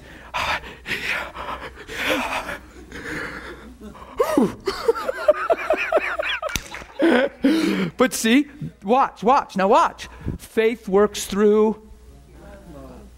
Faith doesn't work because you see a need and now you're trying to gear up and... Isn't that what we do? Yes. We know our Bible says it can happen. Now we're trying to get in position and make it happen. When faith works through love, and if I'm in relationship, the spontaneous flow of my life is Him. So I'm always prepared. I'm always ready. I'm always yes. I'm always green light. Right? Yes. Right. And you won't get caught with that, well, I don't. Be honest. Be honest. Whoever got in a situation to pray and the first thing thought in your mind, I don't think I'm really prepared for this. I wasn't ready for this. I don't know if I prayed enough, read enough. I don't know if I'm really ready. And a bad thing came to your mind, and a little bit of thing this morning, what you said that you probably should say. And now I'm trying to pray, and that'll never happen because you're not ready. You see how much of a war we're in? The devil is so freaked out by the gospel. He fears the gospel. He really does. And he fears you believe in it. So watch this. He will what? Not speak on his own authority. Why? Because this is why they can be 3 in 1. Like you got the love, the grace, and the communion. Father, Son, Holy Spirit. Wow. So you got the Father whose love released the grace through the life of Jesus, the sacrifice, the Lamb of God, Lion of the tribe of Judah, and then you got Holy Spirit. But how can they be one? Because you can't separate them from will, intent, character, nature. They're absolutely one. That's so awesome. Oh my goodness. So he's not speaking on his own authority. It's just like Jesus. I'm not speaking on my own authority. I only say what I hear the Father saying. Holy Spirit's the same way, right? So when you hear the Holy Spirit, who's talking to you? It says the person of the Holy Spirit, but who's speaking? The Father. Isn't that cool? Yeah. See, we ought to get that. Everything we see Jesus do and say, it's the Father. That's why he said he's the visible image of an invisible God. He's the expressed image of his person. When you see me, you've already seen him. There's nothing that you've seen in me that isn't who he is. And who he is being... I always say it like this. I say, Jesus is the ta-da of God. God just came out like he is in the flesh. Ta-da! Through the person of Jesus. And when you see Jesus, that's why if your theology, your belief system, and your faith isn't hinged on the life of Jesus, change your belief system and find it through Jesus. If what you're saying about God doesn't line up to the life of Jesus lived, then get it out of your belief system. It's true. It's a strong statement, but it's true. So he's going to speak not on his own authority, but look, whatever he hears. That means God loves you, has intention towards you, he knows you, he's intimate towards you, he has something to say. To the tune of sending Holy Spirit so he can speak, because God's speaking. God wants to commune with us. God wants to have fellowship. He wants to meet with his kids. He wants some family time.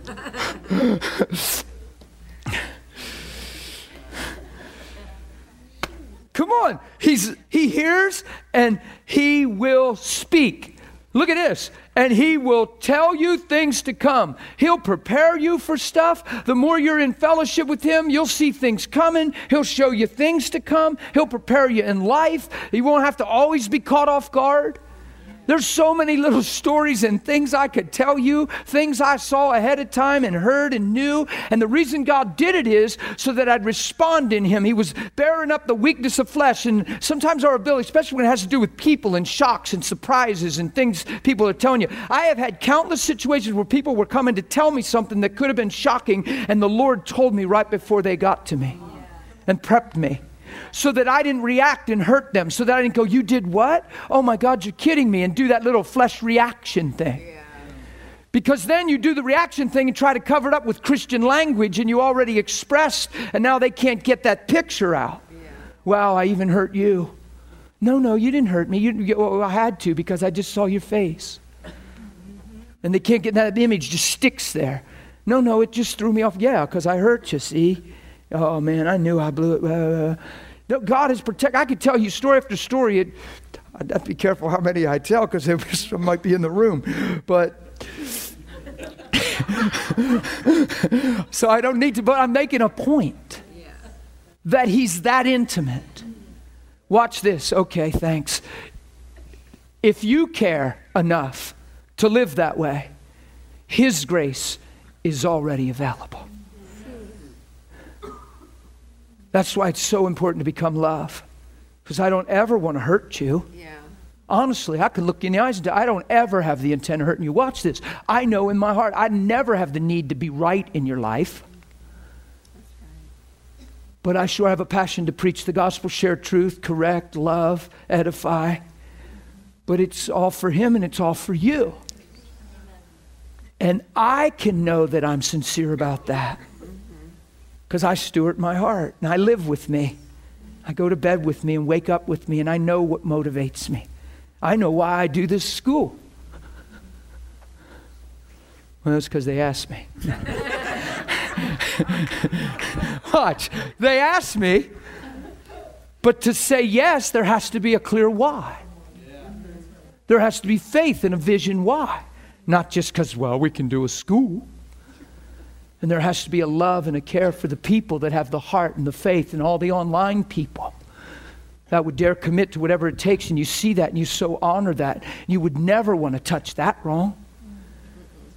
When you have all that in your heart, you start co-laboring with a grace that's already there.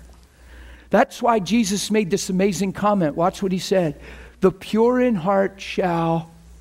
He didn't say the perfect. The pure in heart.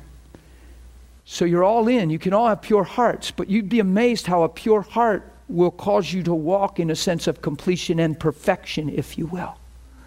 But it comes from the Spirit of God. I understand we all stumble in things it says, but we can all have pure hearts. You get what I'm saying? You following? Okay. It's so important to God, and it's such his plan that he sent us a helper so we can live this life. You're not on your own. It's not a, oh, no.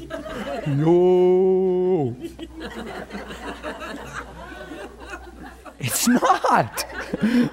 Was that funny? Or is it my shirt? Are you laughing at my shirt? It just hit me. I can't believe I'm wearing this shirt. Vicky, you're a mess. You really got me good. Oh, and you played it up too. I will never forget that. Wearing the shirt. Oh, come on, you have to be proud of me that I went and put that on.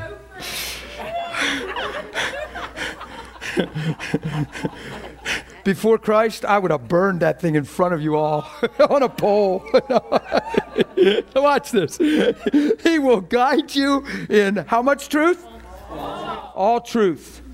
So if you want all truth, it's available. That's the way I read my Bible. That's what puts me in relationship, guys. That's what motivates me for fellowship with God.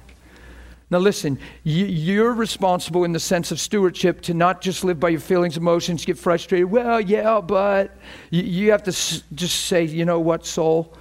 You're not going to talk me out of him anymore. Yeah, that's where. Serious. There's some places you got to get strong. I tell people, listen, it says the spirit is willing, the flesh is weak in the sense of praying. Pray and watch, lest you be tempted, because the spirit is willing, the flesh is weak. He's not saying your spirit is willing and your flesh is weak. He's saying apart from prayer, that's the truth. He's saying, watch and pray, lest you fall or slip into temptation, because your spirit's willing, your flesh is weak. So without the place of prayer, you can find yourself vulnerable and just slip into weakness. But because that vulnerability is there, why not just run in God? You don't have to submit to, well, brother, my flesh is just weak. Yeah. You know what I've prayed for years? Father, I thank you I'm a spirit and I have a soul that agrees with everything that's in you, God, and my flesh says, yes, sir. My spirit is willing and my flesh is strong and ready to follow and run this race and take me to the finish line. It's not tired, it's not opting out, doesn't need Gatorade. I'm going after you. Come on, I pray that way. Because you'd be amazed how the soul and flesh can kind of get this little cohort thing going, and all of a sudden you have an excuse to be less than grace says you are. And you say, well, our flesh is just weak, brother. Well, you're never to live by your flesh. You're to live by your spirit. To live by the flesh is death, but the spirit, life and peace, Romans 8. Right? So you see yourself as spirit first. And in that place, your soul lines up and agrees, and who knows, your flesh then doesn't have to be a detriment. He is conditioned and ready for battle. So I declare that stuff over my life, over my body. I've watched a lot of Christians. I've watched a lot of Christians in human reasoning opt out and back off, claiming weakness in the flesh. That's why I got so strong on that point, saying don't let that happen in your life. So what's the weakness he's talking about when he says, my strength is made perfect in weakness? Paul, he's going through persecution and suffering, and who knows that the whips, Martha's asking, my strength is made perfect in weakness. So Paul said, I'd rather glory in my weakness so that the power of Christ could dwell in me. So what he's saying is, I couldn't live without you. I need you, Lord. Your grace is sufficient for me. When you're getting whipped and beat every time you're preaching, that was Paul's resume. If you looked at the perils that he was through and then his burden for the churches, he's going into a city preaching new wine to an old wineskin and getting pummeled every time. And he said, I'll show you the things you must suffer for my name's sake. He goes in and all he's trying to do is preach truth and win souls. But he died. He laid down his life. Remember, greater love hath no man than this. So his flesh doesn't like that. You'd rather not get stoned. It would be better to preach and not get stoned. Some of us would think it'd be better to preach and not have any converts and not get stoned, and preach and have converts and get stoned. Maybe somebody else can reap them down the road. Let me just sow a little. Paul was seeing fruit, but he was paying a price in his flesh. His flesh was crying out saying, God, come on, how about watching my back next time? This thing, does it have to be this way? Do I always have to get buffeted and persecuted and beat up? And there's a thing too about pride and everything. There was a great humility. If you see how Paul defines his life on the earth, it's a little different today, and it's a little concerning sometimes. That's why, if possible, God ever starts using you, try to stay as low key and low below the scene as you can, because we tend to make icons, Christian stars, all that stuff. Paul said he was like the offscouring in the film. He paid such a price and faced persecution living so godly. His life was a constant challenge. We would make Paul a Christian icon and he'd be the world conference speaker at every conference, and we just roll out red carpet for him, giving huge honorariums. Because we'd have him ministering to us all the time.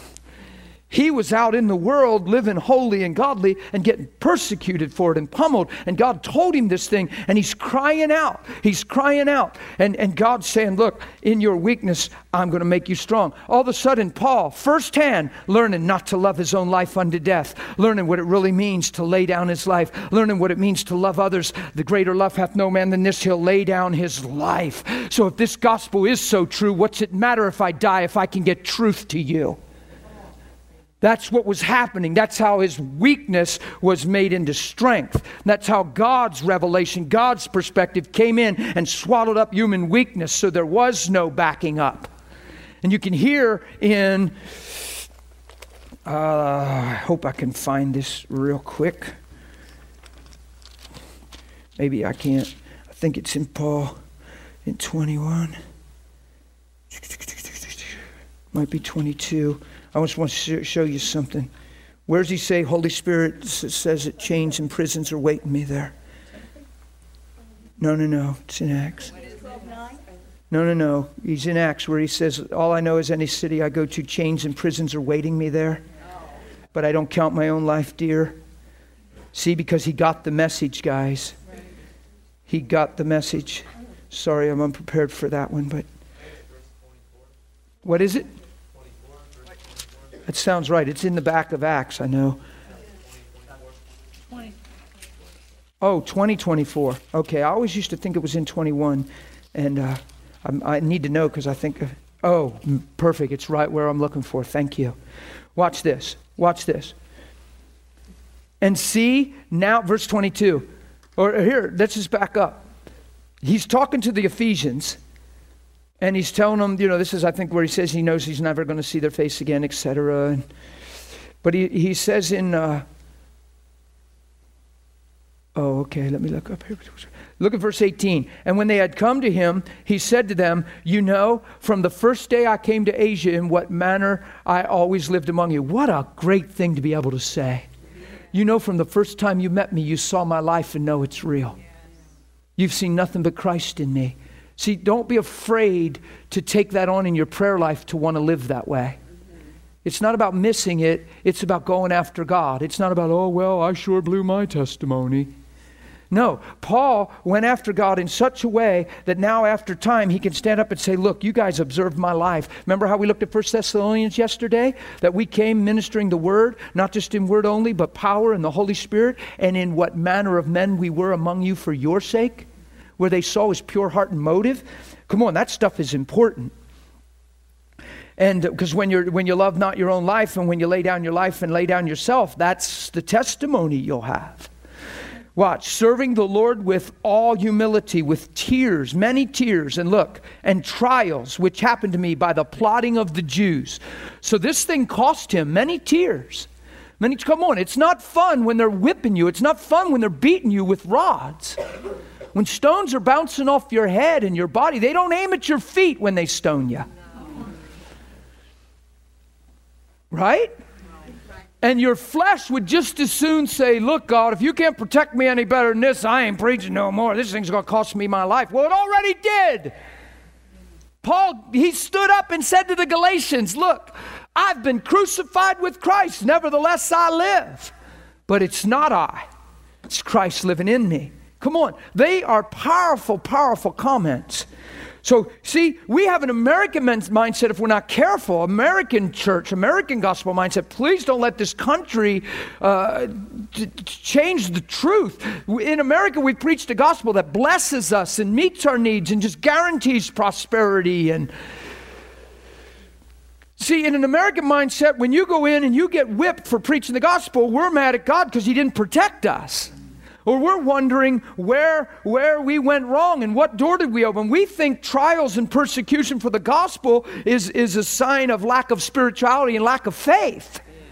Because we have a mindset that the gospel's here to bless us. No, the gospel's here to bless the world through us and send a message to the world of people that don't love their own lives because there's something greater. We're pilgrims. We're passing through. We're looking for a homeland. That's the message. But when they see Christians despairing, depressed, and crying over the same trials of life, your message doesn't have power to them. Then it's just a belief system. You just believe different than them, but there's nothing different. There is something different. Something way different. And even though he's going through tears, he's being honest to them. He's saying, man, there's times I sat and cried and cried and cried. Right? There's things, there's martyrs, there's people, there's missionaries. David Hogan's here. They have buried 12 or more personal close leaders in the ground. He said 2 of his wife's best friends, he said he still had the rope burns. He was preaching, he said, I still have the rope burns on my hands from dragging them and burying them because we have to after a certain amount of hours. And we didn't see him raised from the dead. He said, I buried him myself. What an integrity. To bury your wife's 2 best friends and get up in the morning and rejoice in the Lord and go on and preach the gospel. That makes you powerful inside in the Holy Ghost. It's authority, and people see and they understand you love not your own life. You have a way bigger picture than today. It's a way bigger picture than how you feel in sentiments and emotions. Because as he's burying them, people deep down inside, as much as they don't think there's not tears, they love those people. But they know inside, we can't lose now. Right. We haven't lost. We've already won. While he's burying them, he knows they've already won. Because life is eternal in him. We've already won, and they have a legacy. They've given their lives for the gospel. So he's burying, and it's a bittersweet thing. There's personal, physical loss, but eternal triumph and joy. And Paul comes out with this. These things are light afflictions. He shares being pressed on every side, struck down, persecuted. He calls it not some sides, every side. We can complain if our car breaks down if we're not careful and wonder if God loves us because not this week. No, God, you know, not this week. Well, not any week. It's just a fact of life. Things happen sometimes. You just say, God, you're greater in this. Thanks, you'll work it out. Thank you, it'll be fixed timely. And lay your hands on and pray for it to resurrect if you have faith. But what I'm saying is, don't blame God. Don't get mad. And don't tell the devil you're living for yourself or you're really a sitting duck. Some of us are making adversity easy because we're actually with our words and attitudes saying, hit me here, it hurts. You got a t-shirt on. Hit me here, it hurts. And he doesn't even have to get creative. She had to get creative. It doesn't hurt. I'm wearing this shirt. If you look, I love cats.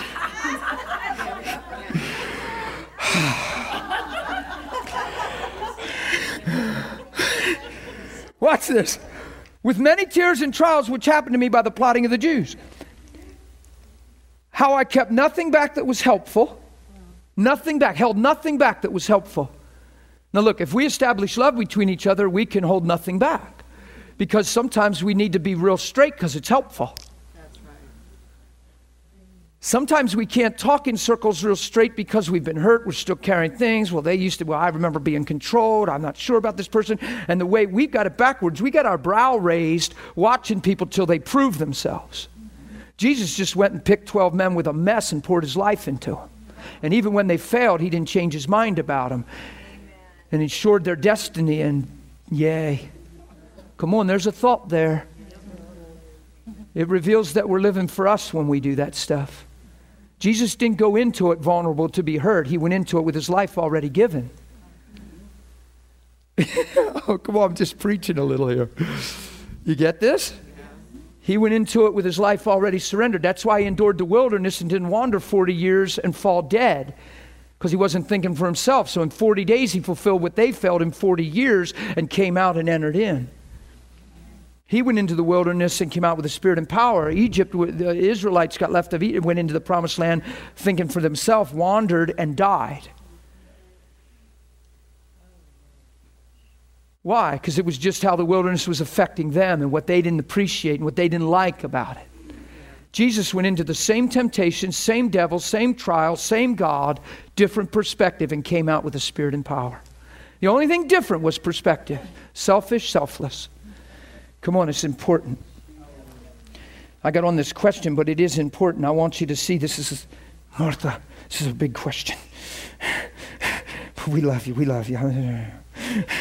It's a good question because we need to understand this kind of stuff because this is the working out of our lives. Watch this. I kept nothing back. I proclaimed it to you and taught you publicly. See, if I didn't feel like it was a good question, I wouldn't be taking all this time. This is important. And I went publicly from house to house. Look, testifying to Jews and also to Greeks, repentance towards God and faith towards our Lord Jesus Christ. So he's talking about change your mind, turn your heart. Don't think there wasn't a good message there in God's goodness and God's love through Jesus, right? Repentance and faith towards God. And see now, watch what he does. This is his life. See, he's got the message now. My grace is sufficient for you, Paul. My strength is made perfect in your weakness. In other words, it was the third time. Stop asking me this question. Just go do what I've called you to do. And live by my grace. Now watch. He's got it now, late in the book of Acts. He's got this, because look, he's going bound in the Spirit to Jerusalem. He's not a willful man, he's a surrendered man. Whatever the Spirit of God is saying do, he's doing. If the Spirit of God's saying go, he's saying, well, I don't feel led. He's saying, no, I'm going. He's not looking and coming up with a reason. He's living in God. He's surrendered. He loves not his own life. He has called it all dead for the gospel's sake, right? And he's getting beat, stoned, trials. You've read the lists in 2 Corinthians 4, in 2 Corinthians 11. The man went through a lot. So I can really respect his writing and say, wow. And look, I go bound in the Spirit to Jerusalem, not knowing the things that will happen to me there. So I'm not really sure, except this thing I know that the Holy Spirit's telling me. That in every city, not some city, every city, that chains and tribulation are awaiting me there. So he was making sure Paul wasn't surprised that when you go there, you're going to face persecution, but preach my word. Isn't that amazing? And watch this victorious declaration that in 2 Corinthians, what you were talking about, he got the message. Watch. He got the word of the Lord. Because look, but none of these things move me. How can that be possible? Getting whipped doesn't move you? No, because I don't count my own life dear to myself, so that I can finish the race with joy. See, you can't finish the race with joy if you consider yourself. It says don't throw away your confidence. Hebrews 10:35. Don't throw away your confidence. You have need of endurance, so that after the will of God is done, you can receive the promise. That means you will never fulfill the will of God without enduring. That means there's many trials. Just the trials of life alone. These are mainly persecution. Watch. I don't count my life dear to myself, so that I may finish my race with... So the way to finish, how can you go through sufferings with joy? Because you're looking to the joy set before you. You're looking to the dividends. You're looking to lives transformed. You're looking just like Jesus looked. At the cost of my life, many will live. If it costs me my life, somebody will live. Do you hear Jesus in that? This thing might cost me my life, but even if it does, somebody will live because of it. And we complain about people and things if we're not careful, and what people said and didn't say right, and we still reveal that we don't understand it if we're not careful. This school's made it very clear that this is the life we're called to. Haven't we talked this way from the beginning? Look, I don't count myself, so I can finish with joy. And the ministry, which I see, we think it's just moving in gifting, just having a word of knowledge, just moving in prophecy, and woo, that's so fun. But it's moving in the midst of life and moving through everything that tries you and tempts you and tries to stop you. There is no stopping. Right?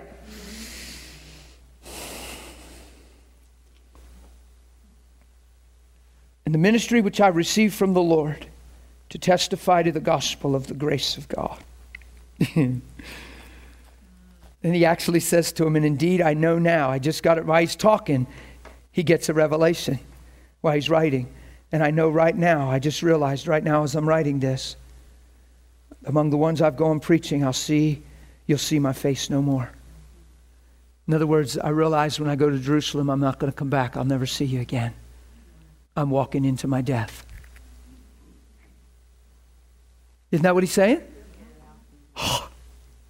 You know what we'd say? Well, brother, you need to use wisdom and take another way until they change their mind and go to some other cities. No, Holy Spirit sent him there. And he said, and as I'm writing to you right now, I realize you're never going to see my face again. This is actually my last trip. Isn't that amazing? Therefore, I testify to you this day. What a phrase. What a statement to be able to make at the end of your journey. I'm innocent of all men's blood. For I have not shunned to declare to you the whole counsel of God.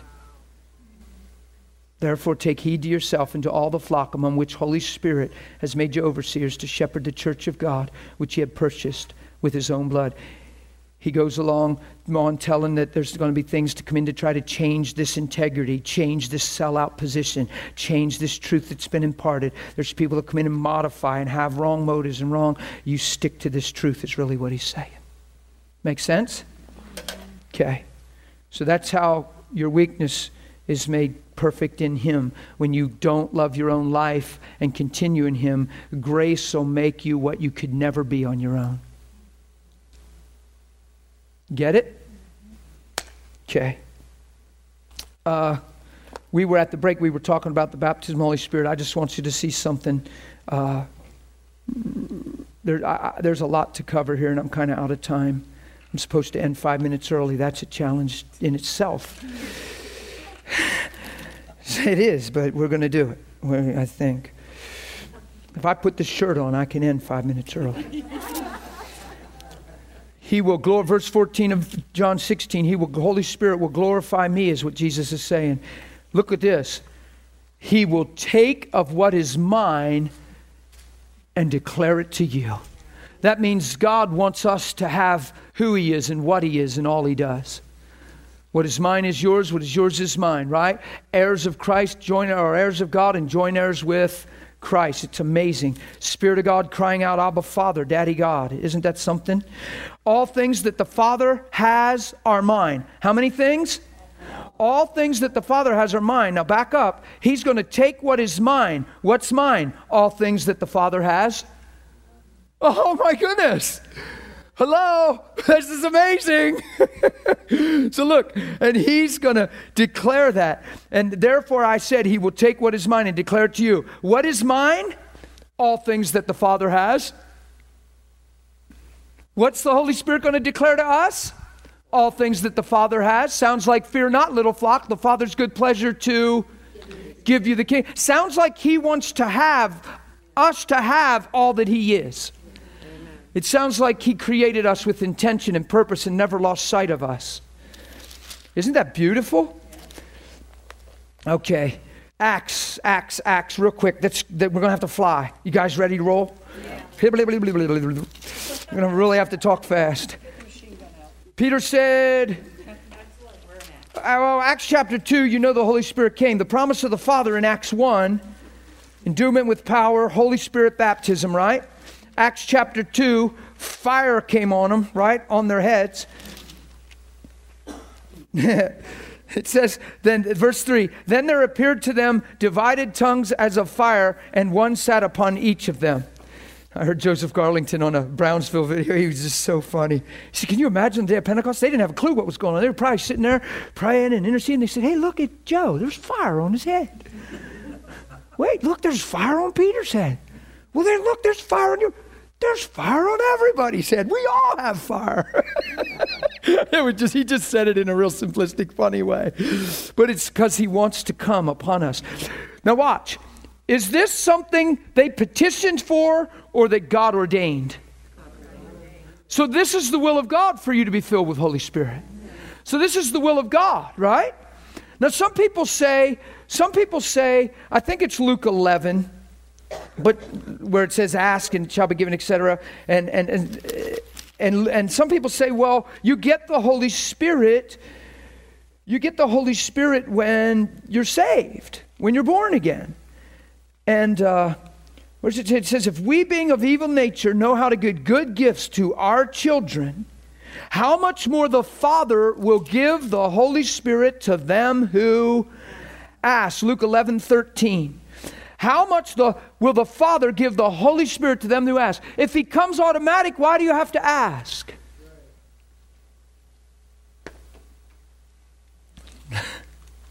You follow?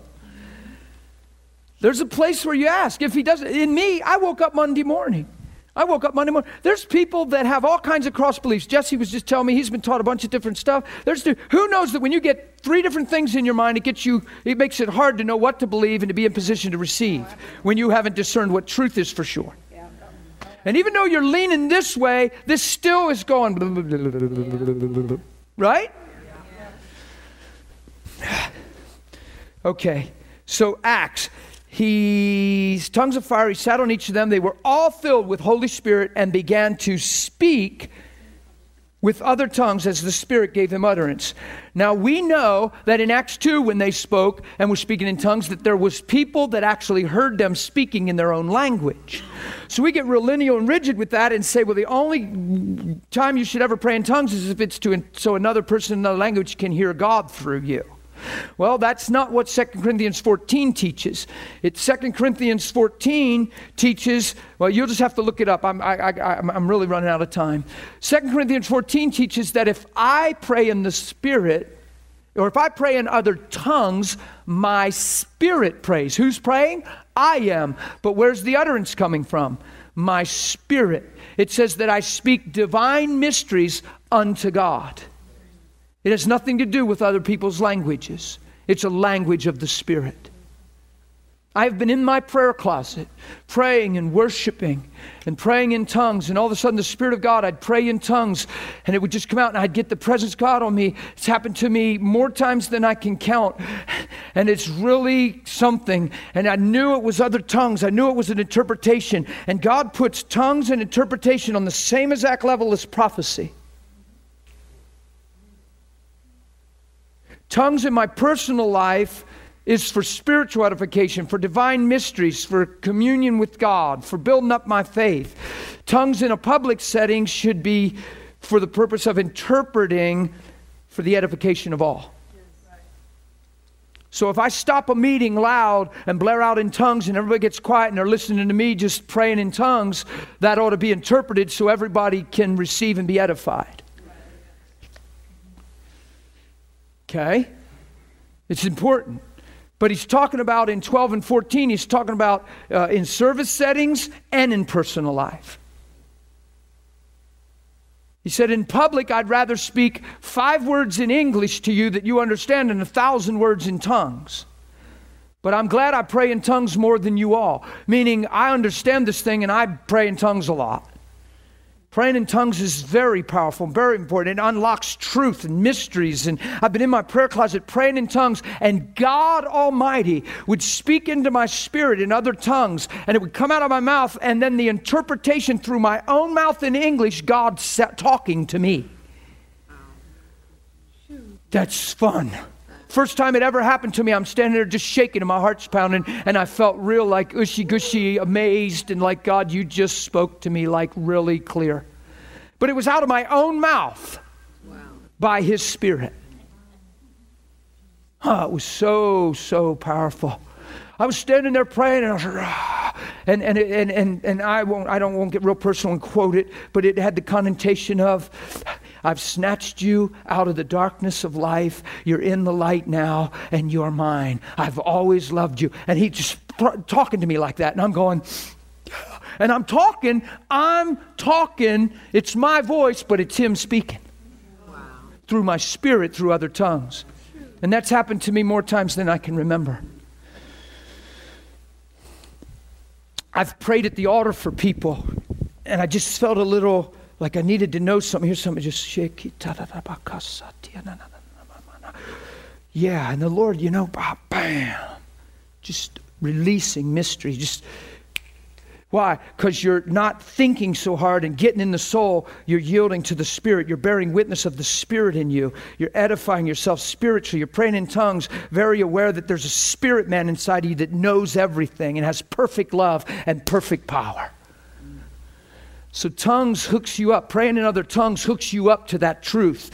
Pray in tongues often. Drive in your car and sing in the Spirit and sing with your understanding. Pray in the Spirit and pray with your understanding. I'll sing songs out real loud in the Spirit, and I'll look to hear the interpretation, and then I'll just begin to sing what I just sang. It's just fun. Do it all the time. If you begin to just start flowing like that, you'll become very Spirit conscious. And you just purpose when you're praying in tongues, you sing in tongues, purposing that you're not just singing a heavenly song that nobody knows, but actually in your heart desire Holy Spirit to give you some interpretation. You'd be amazed how just driving in your car, you can sing songs out of the heart of God. It's just fun.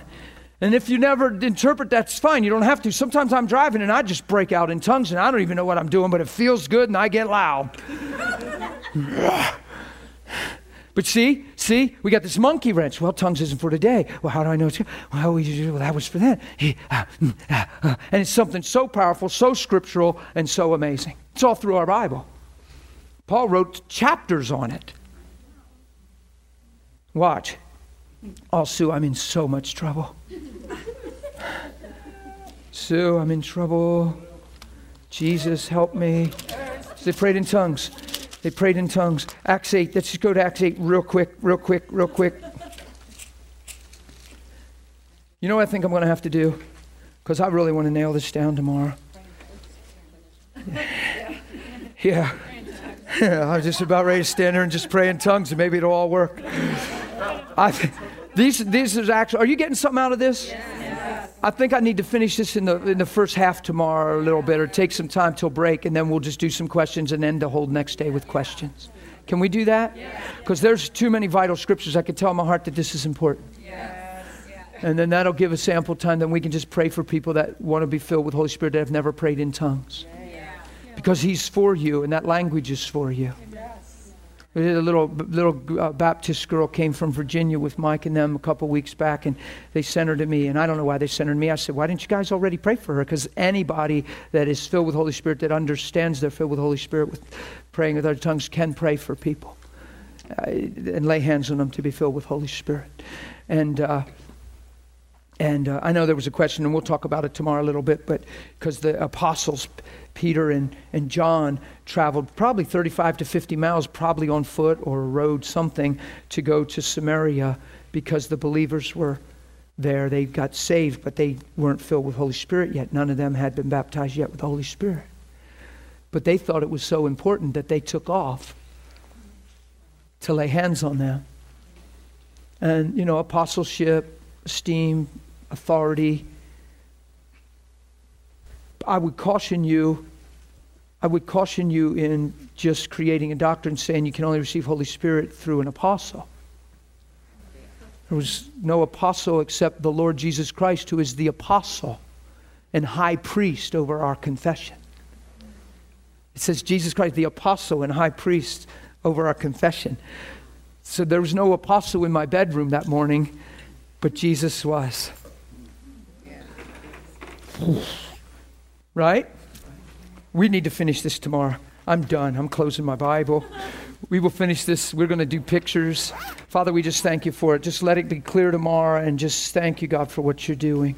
God, thank you in Jesus' name. Amen. Thank you, Lord, for this amazing calendar and these gifts of love. I bless you, Lord. Your t-shirt on? Pardon? You're taking? I'm fine with that. Look, I am so free and secure in Christ, Vicki.